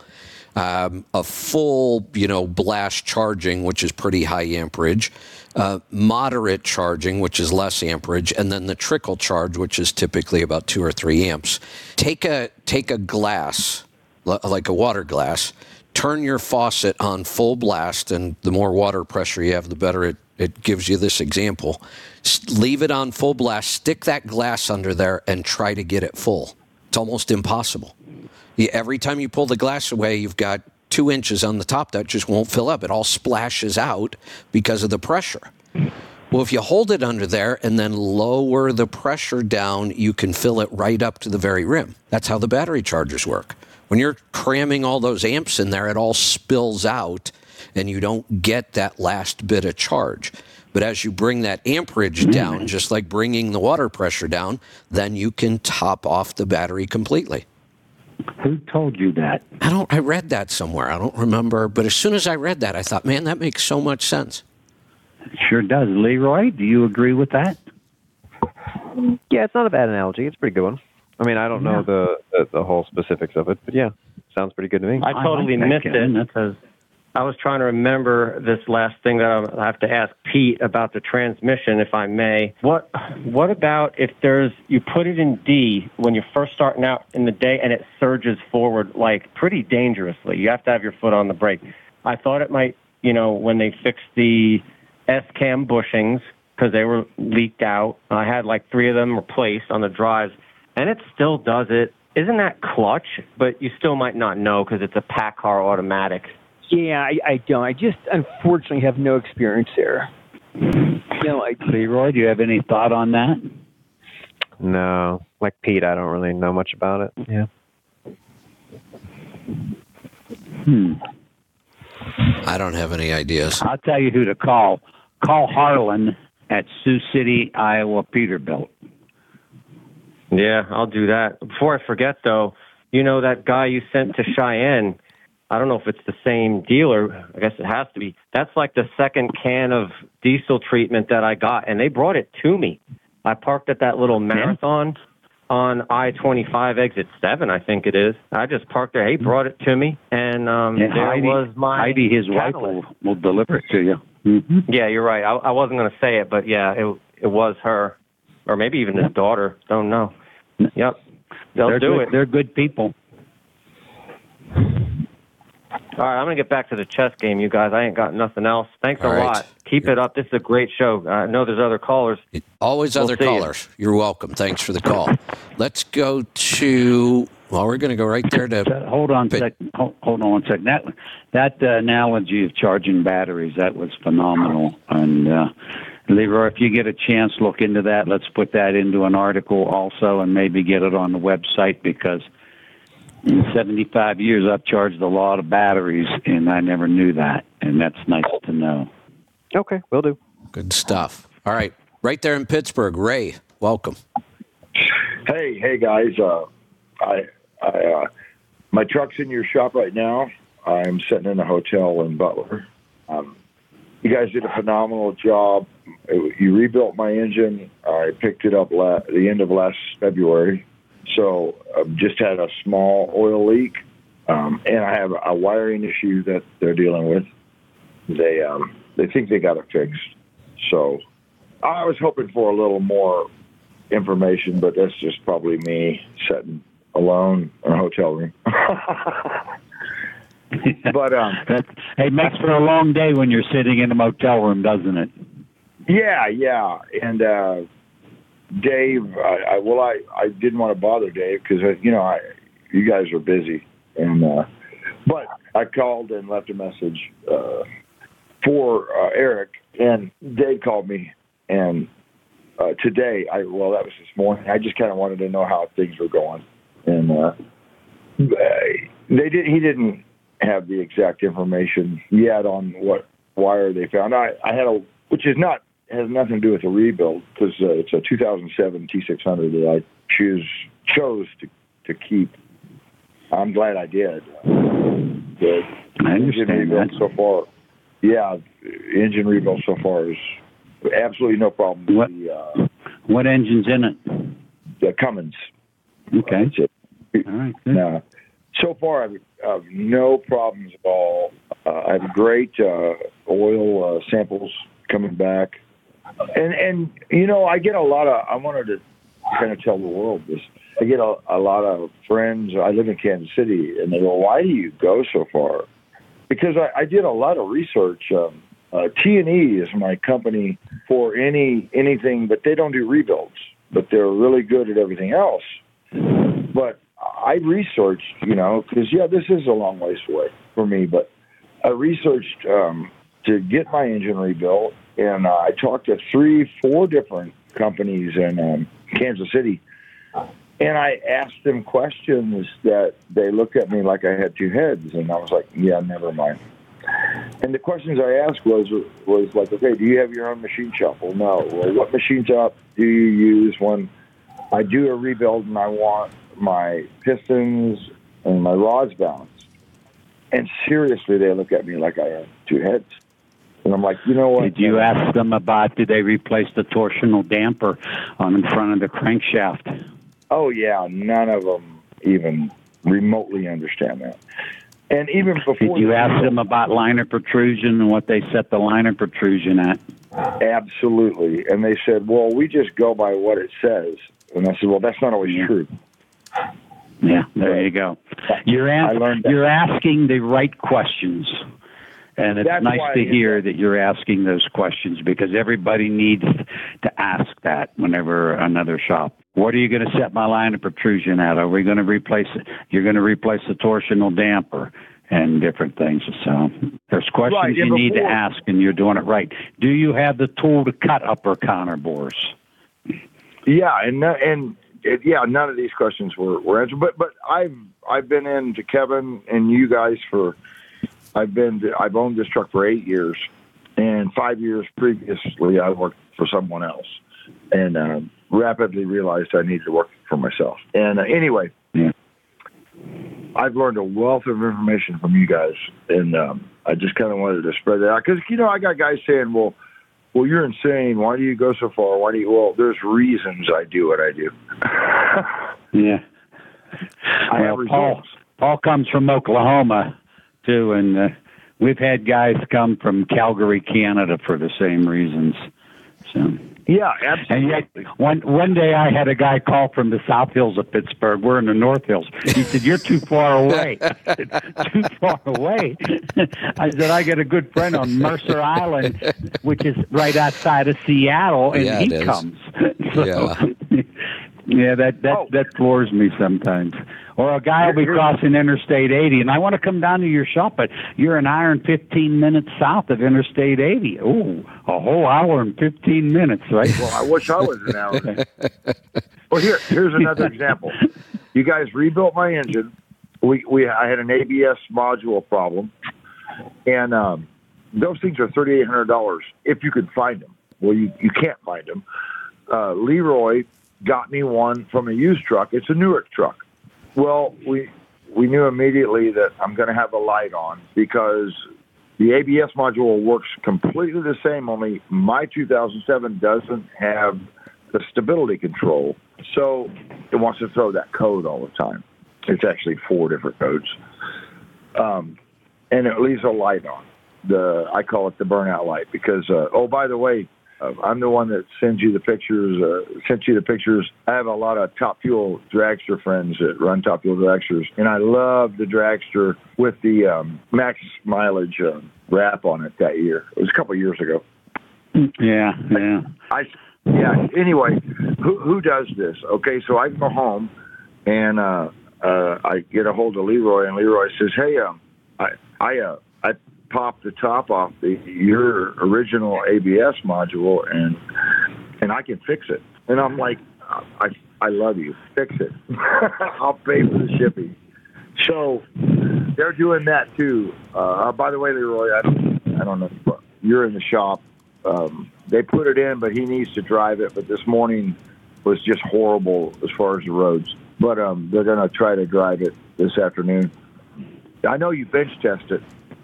But the DOT just doesn't like that light on.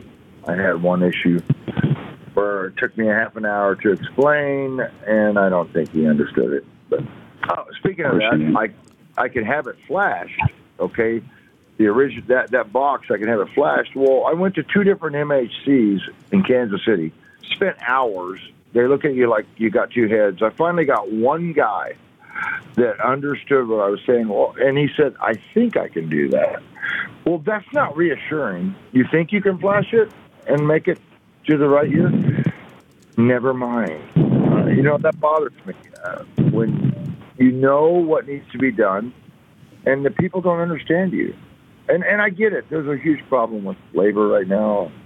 But anyway, that's why I spend the money. I come clear out here because of the results. So I just kind of want to spread that around the world. There you go. Years ago, Debbie, my girlfriend of 17 years now, and she works for the business. Years ago, a guy called and said, "I want you to work on my truck, but I don't know how to get it there." And I said, "Debbie, if you had a truck and you drove a truck, how would you get it to our shop?" She said, "I'd drive it." Hey, Bruce, I was just thinking about this. My coach, my RV is critical to the business, but not nearly as much as somebody's truck is. If I have to travel some other way, I can travel some other way, but I really like to travel that way. When I had the Dutchman, the 5th wheel, again, you go back to planning your maintenance, not waiting until something breaks, doing preventative maintenance, that kind of thing. I actually built a relationship with the factory itself, and I would just plan a trip to run through there. And when I would go through, we'd take it into the factory. They would take such good care of us. They would go through and fix all kinds of stuff, and it was always a great experience. And when we bought the coach, because we lived out here, we bought a country coach because they're built here in Oregon. It's 3 hours away, but 3 hours is no big deal to run a vehicle down there once in a while and just plan for that kind of stuff. So I don't see why more people can't figure out a way to get to a good shop when they need to. Well, hey, I need to add this. I had my appointment last of 2023 was January 1. Well, I was nervous the last 6 months because, the truck, she had 1.4 million miles on it. I lost the injector like the first week of December. So I couldn't drive it out there because it was dumping oil or fuel in the oil. So I had to put it on a truck. Now, we know a lot of people in the industry, so I got a great deal, but I had to put that truck on the back of another truck to have it hauled out to you guys. Well, that was additional money. Yeah. But, and I got, people, like I said, people I know are like, you're stupid, you're nuts. No, it was the best decision I ever made. Oh, and Kevin, been listening to you for a really long time. It's taken me 8 years to actually do the right thing with my health. I fall off the wagon. I've lost 60 pounds. I've lost Excellent. 70 pounds, and whatever happens in life. But right now, I'm down 120 pounds, and I will never change. Wow! I just want you to know Congratulations. That's incredible. I went from 367, and I just weighed 247. Wow! You lost the whole person. Wow. Yeah, I lost a whole person. Yeah. Yeah. That was like carrying somebody around on your back all day long. Yeah, it's amazing. I did a lot of damage to my body, I'm sure. But don't, anyone that's hearing this, it's never too late. Just turn it around. No, and the incredible thing about our bodies is they're resilient, and even when you do this late in life, your body recovers quite a bit and repairs a lot of that damage. I'm 58. You're what? I'm 58. 58. I heard, Kevin, that every 7 years our body has all new cells. There is I haven't seen this in a long time. There's a list somewhere about all the different cells in your body and how fast they replace themselves. Like your stomach lining is every couple of days. Some organs are. I want to mention this. That's the biggest thing that I have realized. Some of the things the biggest advances that I've made, although I eat 85 to 90% meat, the biggest advances is I'm not plugging this, but I use AG1 and a couple other products for probiotics, and it's the best thing you can do. If you clear your gut up, it's amazing. I'm going to push back a little on the AG1. Probiotics I'm all for, and I get AG1 as probiotics and prebiotics, but it's got a lot of stuff in there we don't want. There's an awful lot of oxalates Kevin, in there. I need some new probiotic. Which one do you prefer? I like the spore-based in our store from Enviromedica. Yeah, I've been doing. I like that too. Yes. Yeah, so I get the AG1 as probiotics. To be refrigerated. No, not this one. The AG1 for me is just I'm on the road a lot, and I just get a lot of stuff that like I said, 85% meat. Oh, by the way, you got your truckers. You'll feel so much better when you pass up all the crap in the truck stops. Pass it all up. Go buy a banana and an apple. You'll be so satisfied and so proud of yourself. So the banana's pretty high on the glycemic index. Are you okay with bananas, Kevin? If you're metabolically healthy. So if you're still diabetic, if you still have high A1C or high fasting blood sugar, I would stay away from fruit until you get your I eat fruit every day. Usually just one piece, right? One banana, one apple. I've never had that problem. Yeah, right. Yes, but if somebody's still diabetic or my they're still chiropractor is 2 years older than me, and I've been seeing him since '79. Super healthy guy, and he said put peanut butter on the banana. And peanut butter's terrible.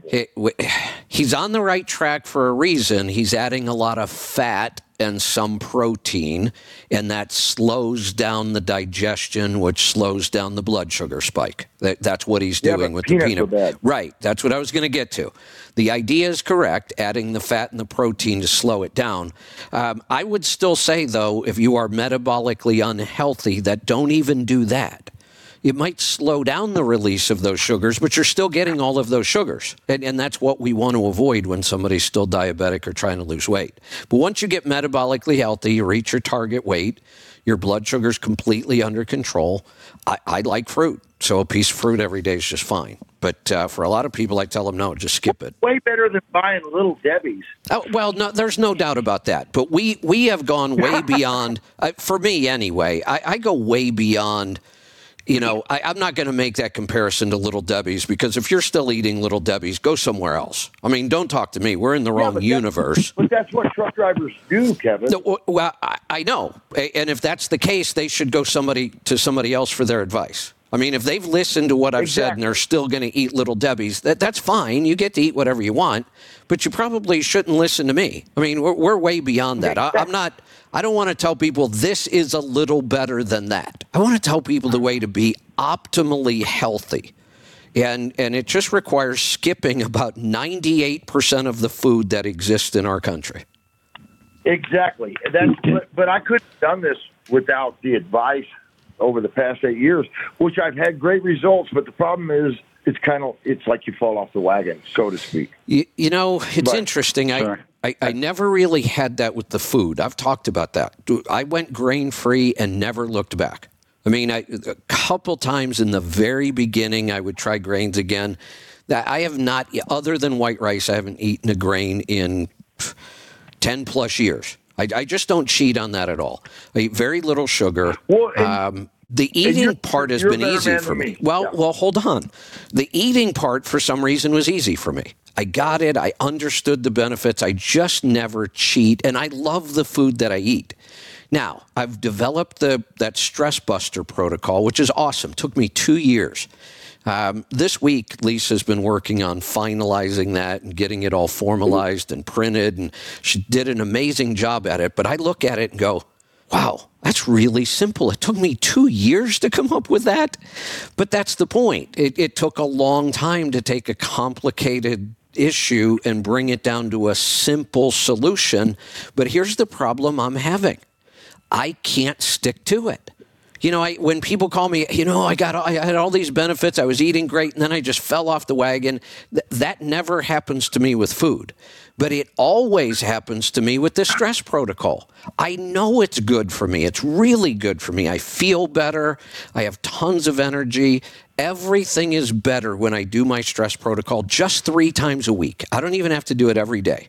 If I could just do it 3 to 4 times a week, I feel incredible. And yet, here I am. I haven't done it in over a month. I don't know why. I get it. It is. But you know, why did it take me this long? I know. To eat the right thing. I know. Some of it is knowledge. We just didn't know. Well, now we know. And so the food, like I said, I've got that. I know that this stress thing is good for me. I can't make any excuses. I can't say I don't have enough time. It only takes an hour a day, and I easily have an hour available every day, no matter how busy I am. And yet, I will fall off the wagon and make all kinds of excuses, and that's the one part I haven't figured out yet. Still working on it. Kevin, you fall off the wagon? On this one, I do. Hey, we all do. I know. So I'll figure it out. Hey, you know, it's like the guy calling. What's your first name? Raymond. Raymond. We have a bakery in Oakmont. The counter's like 80 feet long, and they make the phenomenal Lady Locks. Man, if I was in Pittsburgh, I'd take you down there and just show you. Every time I walk through that place, I said, this is a sinful place, but I come out with a box. You can't. That's like taking a heroin addict into an opiate field. Exactly. Right. Yeah. I tell you, their Lady Locks are just second to none. And I'll eat one walking out the door, and I'll sit in the car and eat it before I even start the car. You know, for Christmas, and I know Kevin will hate me for this, but you know, you see family, and you're over at family's house, and you know, someone in your family, they spent a lot of time, and they made the little tiny sandwiches on the Hawaiian bread bun, and you know, they look at you, and so I ate one. And I know I don't eat bread, but I did. I ate one just to make them feel good. And yeah, I don't do that. I don't want to explain myself. I don't do that. I know. You just walk, and I should do that, you know, I've talked about this before. You go out to dinner with people, and I was just on that trip. I went out to dinner a lot of business meetings, multiple people going out to dinner. You can sit down and eat You could smash a bag of Doritos, a bunch of marshmallows, a couple chocolate bars. Nobody says a thing. Really, nobody ever comments. I won't eat that. No, I'm saying you could. You could eat that kind of food in front of people. Nobody will ever say a thing. When I'm at dinner and I only have them bring me meat. Don't bring me the vegetable. Don't bring me the potato. Don't bring me the bread. Here's what I want, 2 servings of meat instead. People go insane. They lose their mind. You're going to have a heart attack. You're going to die from that. Really, you were fine with me eating the Little Debbie's and the marshmallows. You never said a word about it.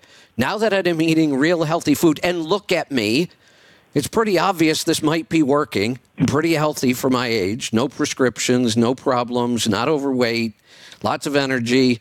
And yet people will comment on this every single time. You're going to eat all that meat and all that fat? Aren't you afraid of a heart attack? Yeah. Oh, yeah. Yeah, because it's fat. Kevin, you're worried to kill the world because cows fart. I know.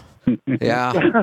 Hey, Kevin, you don't eat vegetables like green beans and broccoli? Now that I'm home, I'm eating them again. But I will tell you, on this trip, 2 months, 99% of the food I ate on that trip was animal products only. Meat, fish, and eggs. Nothing else. Absolutely. No vegetables, no starches, no breads. I've lost 120 pounds, and I'm telling you, it's 85, 90% meat. Yep. It's the healthiest thing you can eat. And here, I had a great conversation. I chose Hamilton Inn because Pittsburgh Power has a discount, and I can walk. There's like 6 places to eat, none of them which I will eat at. I chose to walk to Applebee's because I know they serve steaks. Well, I didn't understand that I'm not in the Midwest. I'm from Kansas City where steaks are freaking good. And so I go to Applebee's, and I said, I just want to order this ribeye. It's the highest fat steak they had. Right. And the lady looked at me, well, don't you want anything else? And I'm like, no, I just bring me the steak. Right. And I took 3 bites, and I'm like, I didn't say anything. I paid for it. I'm not that kind of person that, it's not the people who serve you. Right. And she said, you obviously don't like it. You've only had it. I said, no. I said, I'm from Kansas City. And she goes, oh. She goes, yeah, I have to admit, they got really good beef there. And I said, yeah, I can't eat this. I don't know where we get their beef. We got spoiled. We go to it's horrible grocers. No, Whole Foods, and buy their Prime. Not is it Prime? Is the Prime the best? Yeah, no, Prime is. Prime is. Prime is the best. Yeah. And so I don't eat steak at a restaurant now, and whenever we do hamburger, we try to buy their Prime burgers, and even Sam's Club, I like their Prime beef. Yeah. Kevin, do we have any other calls? Because we really got away from trucking, and it's okay with me. We do. We have one more. We have one more call. Okay. Thank you. All right. Thank you, guys. You're welcome. Good stuff. Let's go to Indiana. Ed, welcome. Hey, I'm the one more call. You are. Hey, this is Ed from Indiana. Bruce, I talked to you and Kevin at the NASTA convention, and Kevin, I saw you at the NEST training too. I didn't get a chance to talk to you, but I was there. And, you're talking about guys getting to Pittsburgh Power. I can claim that last year, twice, I bobtailed 500 miles one way to come up there to see you guys so you could work on my truck for me. So as long as the truck will run, there's a way to get it there. Yeah, and even if it doesn't, there's how plenty of I ways to get it there. And I was happy to do so. And since I went to the NASTA convention and the NEST training, I did go through their new application to get my own authority started, and I've got insurance, and my authority should be going live Friday of this week. But the only problem now is now my truck's broke down. And that's what I was calling in about. I think I have an injector issue. Last week, when I was driving it, I was going down. When I was going downhill, it was running great, idling fine. I would go downhill and it would be fine, coasting. But as soon as I started to roll back into the accelerator, it would start cutting out and missing. And it would do that for a little bit, and then it would pick up and run fine again until the next time I coasted down a hill. I got it home. I ran an injector cutout test on it. Everything acted like it should be until I got to cylinder 3. And when I cut out cylinder 3, I could hear a change in the motor, but it wasn't as definitive as when I cut out the other 5 cylinders. And also at the same time, I noticed I could hear a ticking noise in the top end that sounded like it was coming around the cylinder 3 or 4 area. And now it's real hard to start. When I go to start it, it cranks for a long time, and when it does start, it starts like it's 0 degrees outside for just a few seconds until it finally picks up, and then it's sitting there and idling okay. So I don't know if that's all symptoms of a bad injector or what you guys think might be going on there. What engine, what year? Oh, I'm sorry. It's a 1996 N14. Pete, does that N14 have that coolant kit fitting on the back of that gear pump? They do. So there's a test you would run. So if it is bleeding off fuel at the, and it could be a couple places, but on the ECM cooling plate, they have a check valve to hold the fuel in place. If it bleeds off, it can cause a starting issue. And one way you test it, you actually threw a fuel pressure gauge right into the solenoid. No hoses or anything, just right there. You fire the truck up, you get the air out of the system, you let it sit for a while, then fire it up, and there's a spec of how many pounds of pressure you're to have in so many seconds. Determine if there's any issues with either the pump or if it's sucking some air. One way on those fittings, you could actually take the fitting off, and you should be able to blow through it one way but not the other. If you can blow through it both ways, then that check valve's bad. Okay. Now, do you know what check valve we're talking about? It's right on the top of the gear pump, and it faces backwards towards the cab. Yeah. You want to take that out and do what Pete just said. Okay. I do have a fast system on there, and I've got a fuel pressure gauge to put on. I haven't put it on yet. I still need to put that on. Would that also have anything to do, is that just for the starting issue, or would that have anything to do with that injector cutting out after a coast going back into under power? It depends on how bad it's sucking. Now, so that'd be bleeding off if you're sucking air, which is a different problem, but if you have a fast system, it really can't be sucking air. Okay. So, if the truck was here, I would check the fuel pressure of the fast system, and basically doing that to start rolling stuff out. If we don't have any fuel pressure issues, the fast system, okay, we know it's not the fast system, let's not worry about that. Let's check the fuel pressure of the Cummins pump. Is there an issue there? No, okay, that's not it. Then, we would check the check valves and continue on. But N14s are sometimes funny with the injectors. They're a good, durable engine. Injectors can be an issue. Sometimes when we have an injector come-and-go issue, I will fill the fuel filters up with Lucas upper cylinder lubricant, which is a cleaner, and actually run the truck on it and see if that helps anything. Sometimes the injectors just need to heat up. Are you every time you fill up, are you putting some Lucas and max mileage in? Yes, I am. Okay, that's good. As soon as you started mentioning the problem, I said to myself, if this was a big cam, I'd replace that coolant kit fitting, and then you said N14, and Pete said it's got the fitting, so replace that fitting. Okay, I did have a problem a while back where the truck, I was actually bobtailing home just a few miles from the house, and the truck started cutting out, and the next time I started it up and tried to drive it down the road, it was pretty much not drivable. And before I started ruling things out, I noticed a leak in fuel on top of the fuel pump where that little screen is. So I took that out, and that little screen had metal shavings in it. So I kind of figured... Is this a mechanical N14? No, this is an electronic one. But what I did for that... They had that screen on there, that little screen on the top. On the fuel pump? Yeah, it's just a gear pump, right? Well, you know what? I got a fuel pump here. Let me go look at it real quick. Hold on. You're saying the screen on top of the fuel pump, that was a small cam and big cam mechanical item. And on your N14 electronic, that little screen, it shouldn't be that screen on that cap. That cap's about 1 1/8 in diameter. Yeah, and you just take it off with a flathead screwdriver? Yeah. The screen that I think you're referring to, Bruce, is in the body of the big cam pumps. Right. Okay, so on the N14s, yeah, they don't have them. It's just basically a front cover and a gear pump and a solenoid. So you don't have that screen. This one does. He's got it. Like a cap on top and a flathead screwdriver to to pop it out. Yeah, I just looked at one I have on the shelf here. Huh. It's right in front of the fuel shutoff solenoid. Are you an 1844 CPL? No, it's a 2025. Well, it's not a 96 engine.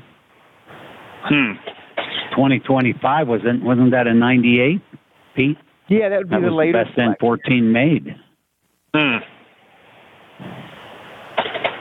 As far as I know, it's never had another engine put in it from the factory, or I mean, another engine swapped out in it. You have a Select Plus, right? Yeah. Yes. That truck should have came. If that truck's a 96, should have came with a Select. You think it might just be a fuel bleeding issue, bleeding off the fuel pressure? That's my initial thought without seeing the truck. That's where I'd start. Okay. Well, when I get home tonight, I'll take that valve cover off and I'll look around in there and see if something looks loose, and maybe we'll go from there. And I'll send you a picture of that fuel pump also. In the meantime, you're out today. Stop at a Cummins distributorship and get that little fitting. Okay. Which fitting was that? That's that coolant kit fitting that's on the top of the gear pump. That when it's screwed in, it faces to the rear. Okay.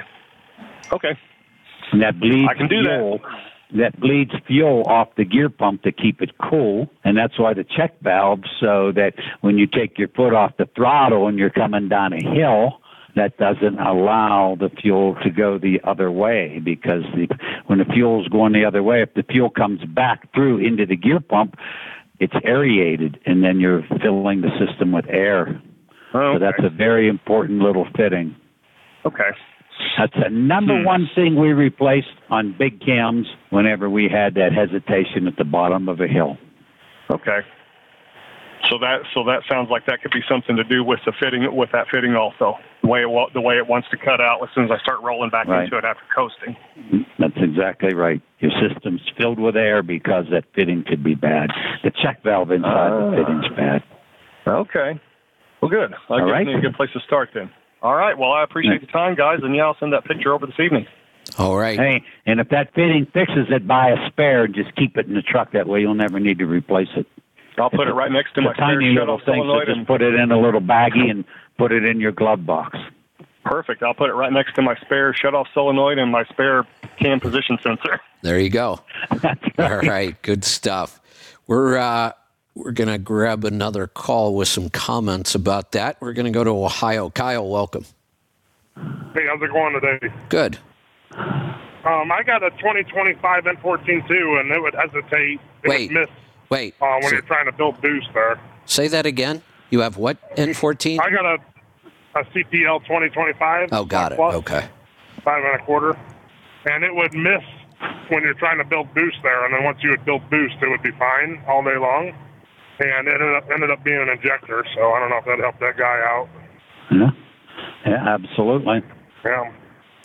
My truck also stopped running real good, and it would barely idle and end up being the fuel pump. But it's got a fuel pressure gauge on the side of the pump there. You could check that. Mm-hmm. Mine's got a screen too on top of the pump too. So it does. Yeah. Well, Pete, when you get that email, send that on to me so I can see that. I sure will. All right. Good That's stuff. all I had for you guys. All right. Hopefully Thanks for the call. All right, we're going to wrap this up for today. We dropped out there. I don't even know if you guys noticed. You were still talking. I was totally disconnected from the call again. My internet went out completely again, which also means our live stream had an interruption there. But I think we're back on track. I'm back here. The live stream's working. I've got some good news about this. We've narrowed all of our technical problems down to two things. The phone systems, and we have no control over those. When they have a problem, there's nothing we can do. We're building our own phone system. Well, we're building a non-phone system. Our system is actually going to be interesting. It's not using phones. You're still going to pick up your phone and press a button to talk to us, but it's not using a phone line to do it. We're using voice over IP. So we're working on that. Our schedule is to have it launched by the end of this month. We're testing every week now. And on the internet, I have equipment that may be here right now. It's due today. that is going to give us multiple redundant backups on our internet. We'll actually have 4 different connections when we're here in the house, and we'll have either 3 or 4 different internet connections when we're in the coach. So not much chance we should lose internet after we upgrade the system, and once we have control over our phones, not only will the quality of all the calls go up, but we should be able to eliminate all these annoying technical interruptions we seem to have these days. So that's my close. Anybody have anything else they want to say? We didn't even know you were gone, Kevin. This was an easy one. I was able to reconnect without a lot of disruption, but we also lost our live stream for a couple minutes. Wow. And I know sometimes I'm into health. I don't mind when we talk about health a little bit and then get back to trucking. And if it bothers other people, just let us know and we won't do it. But if you like it, let us know that also. Bruce, here's the problem. No, I deal with this constantly. When you ask that question, you will get no help because you'll get a whole bunch of people that say, oh, no, I love it when you go off on tangents and tell stories and get into other things. But then you'll have another group of people like, oh, I hate that. If you keep doing that, I'll never listen again. Okay, now what do I do then? I got a whole bunch of people that like it when we do that. Okay. I have a whole bunch of people that hate it when we do that. So now what do we do? It happens every time. Yeah. So we just do the best we can. We just do the best. I was talking to a fella the other day, about, hey, at 75 years old, we have some little things going on with the body, and I was telling him I'm snowmobiling with this group, but I'm 20 years older than everyone else in the group, and he said, my father's the same age as you, and he just wants to sit in a wheelchair and be pushed around. Right. Okay. Right. So I'm not complaining. No, big difference. That's right. Yeah. Yeah. I was supposed to be skiing in Winter Park right now with the group, but I decided to let them go because it's cold and I wanted to do the radio show. That's right. And they're all younger than me, too.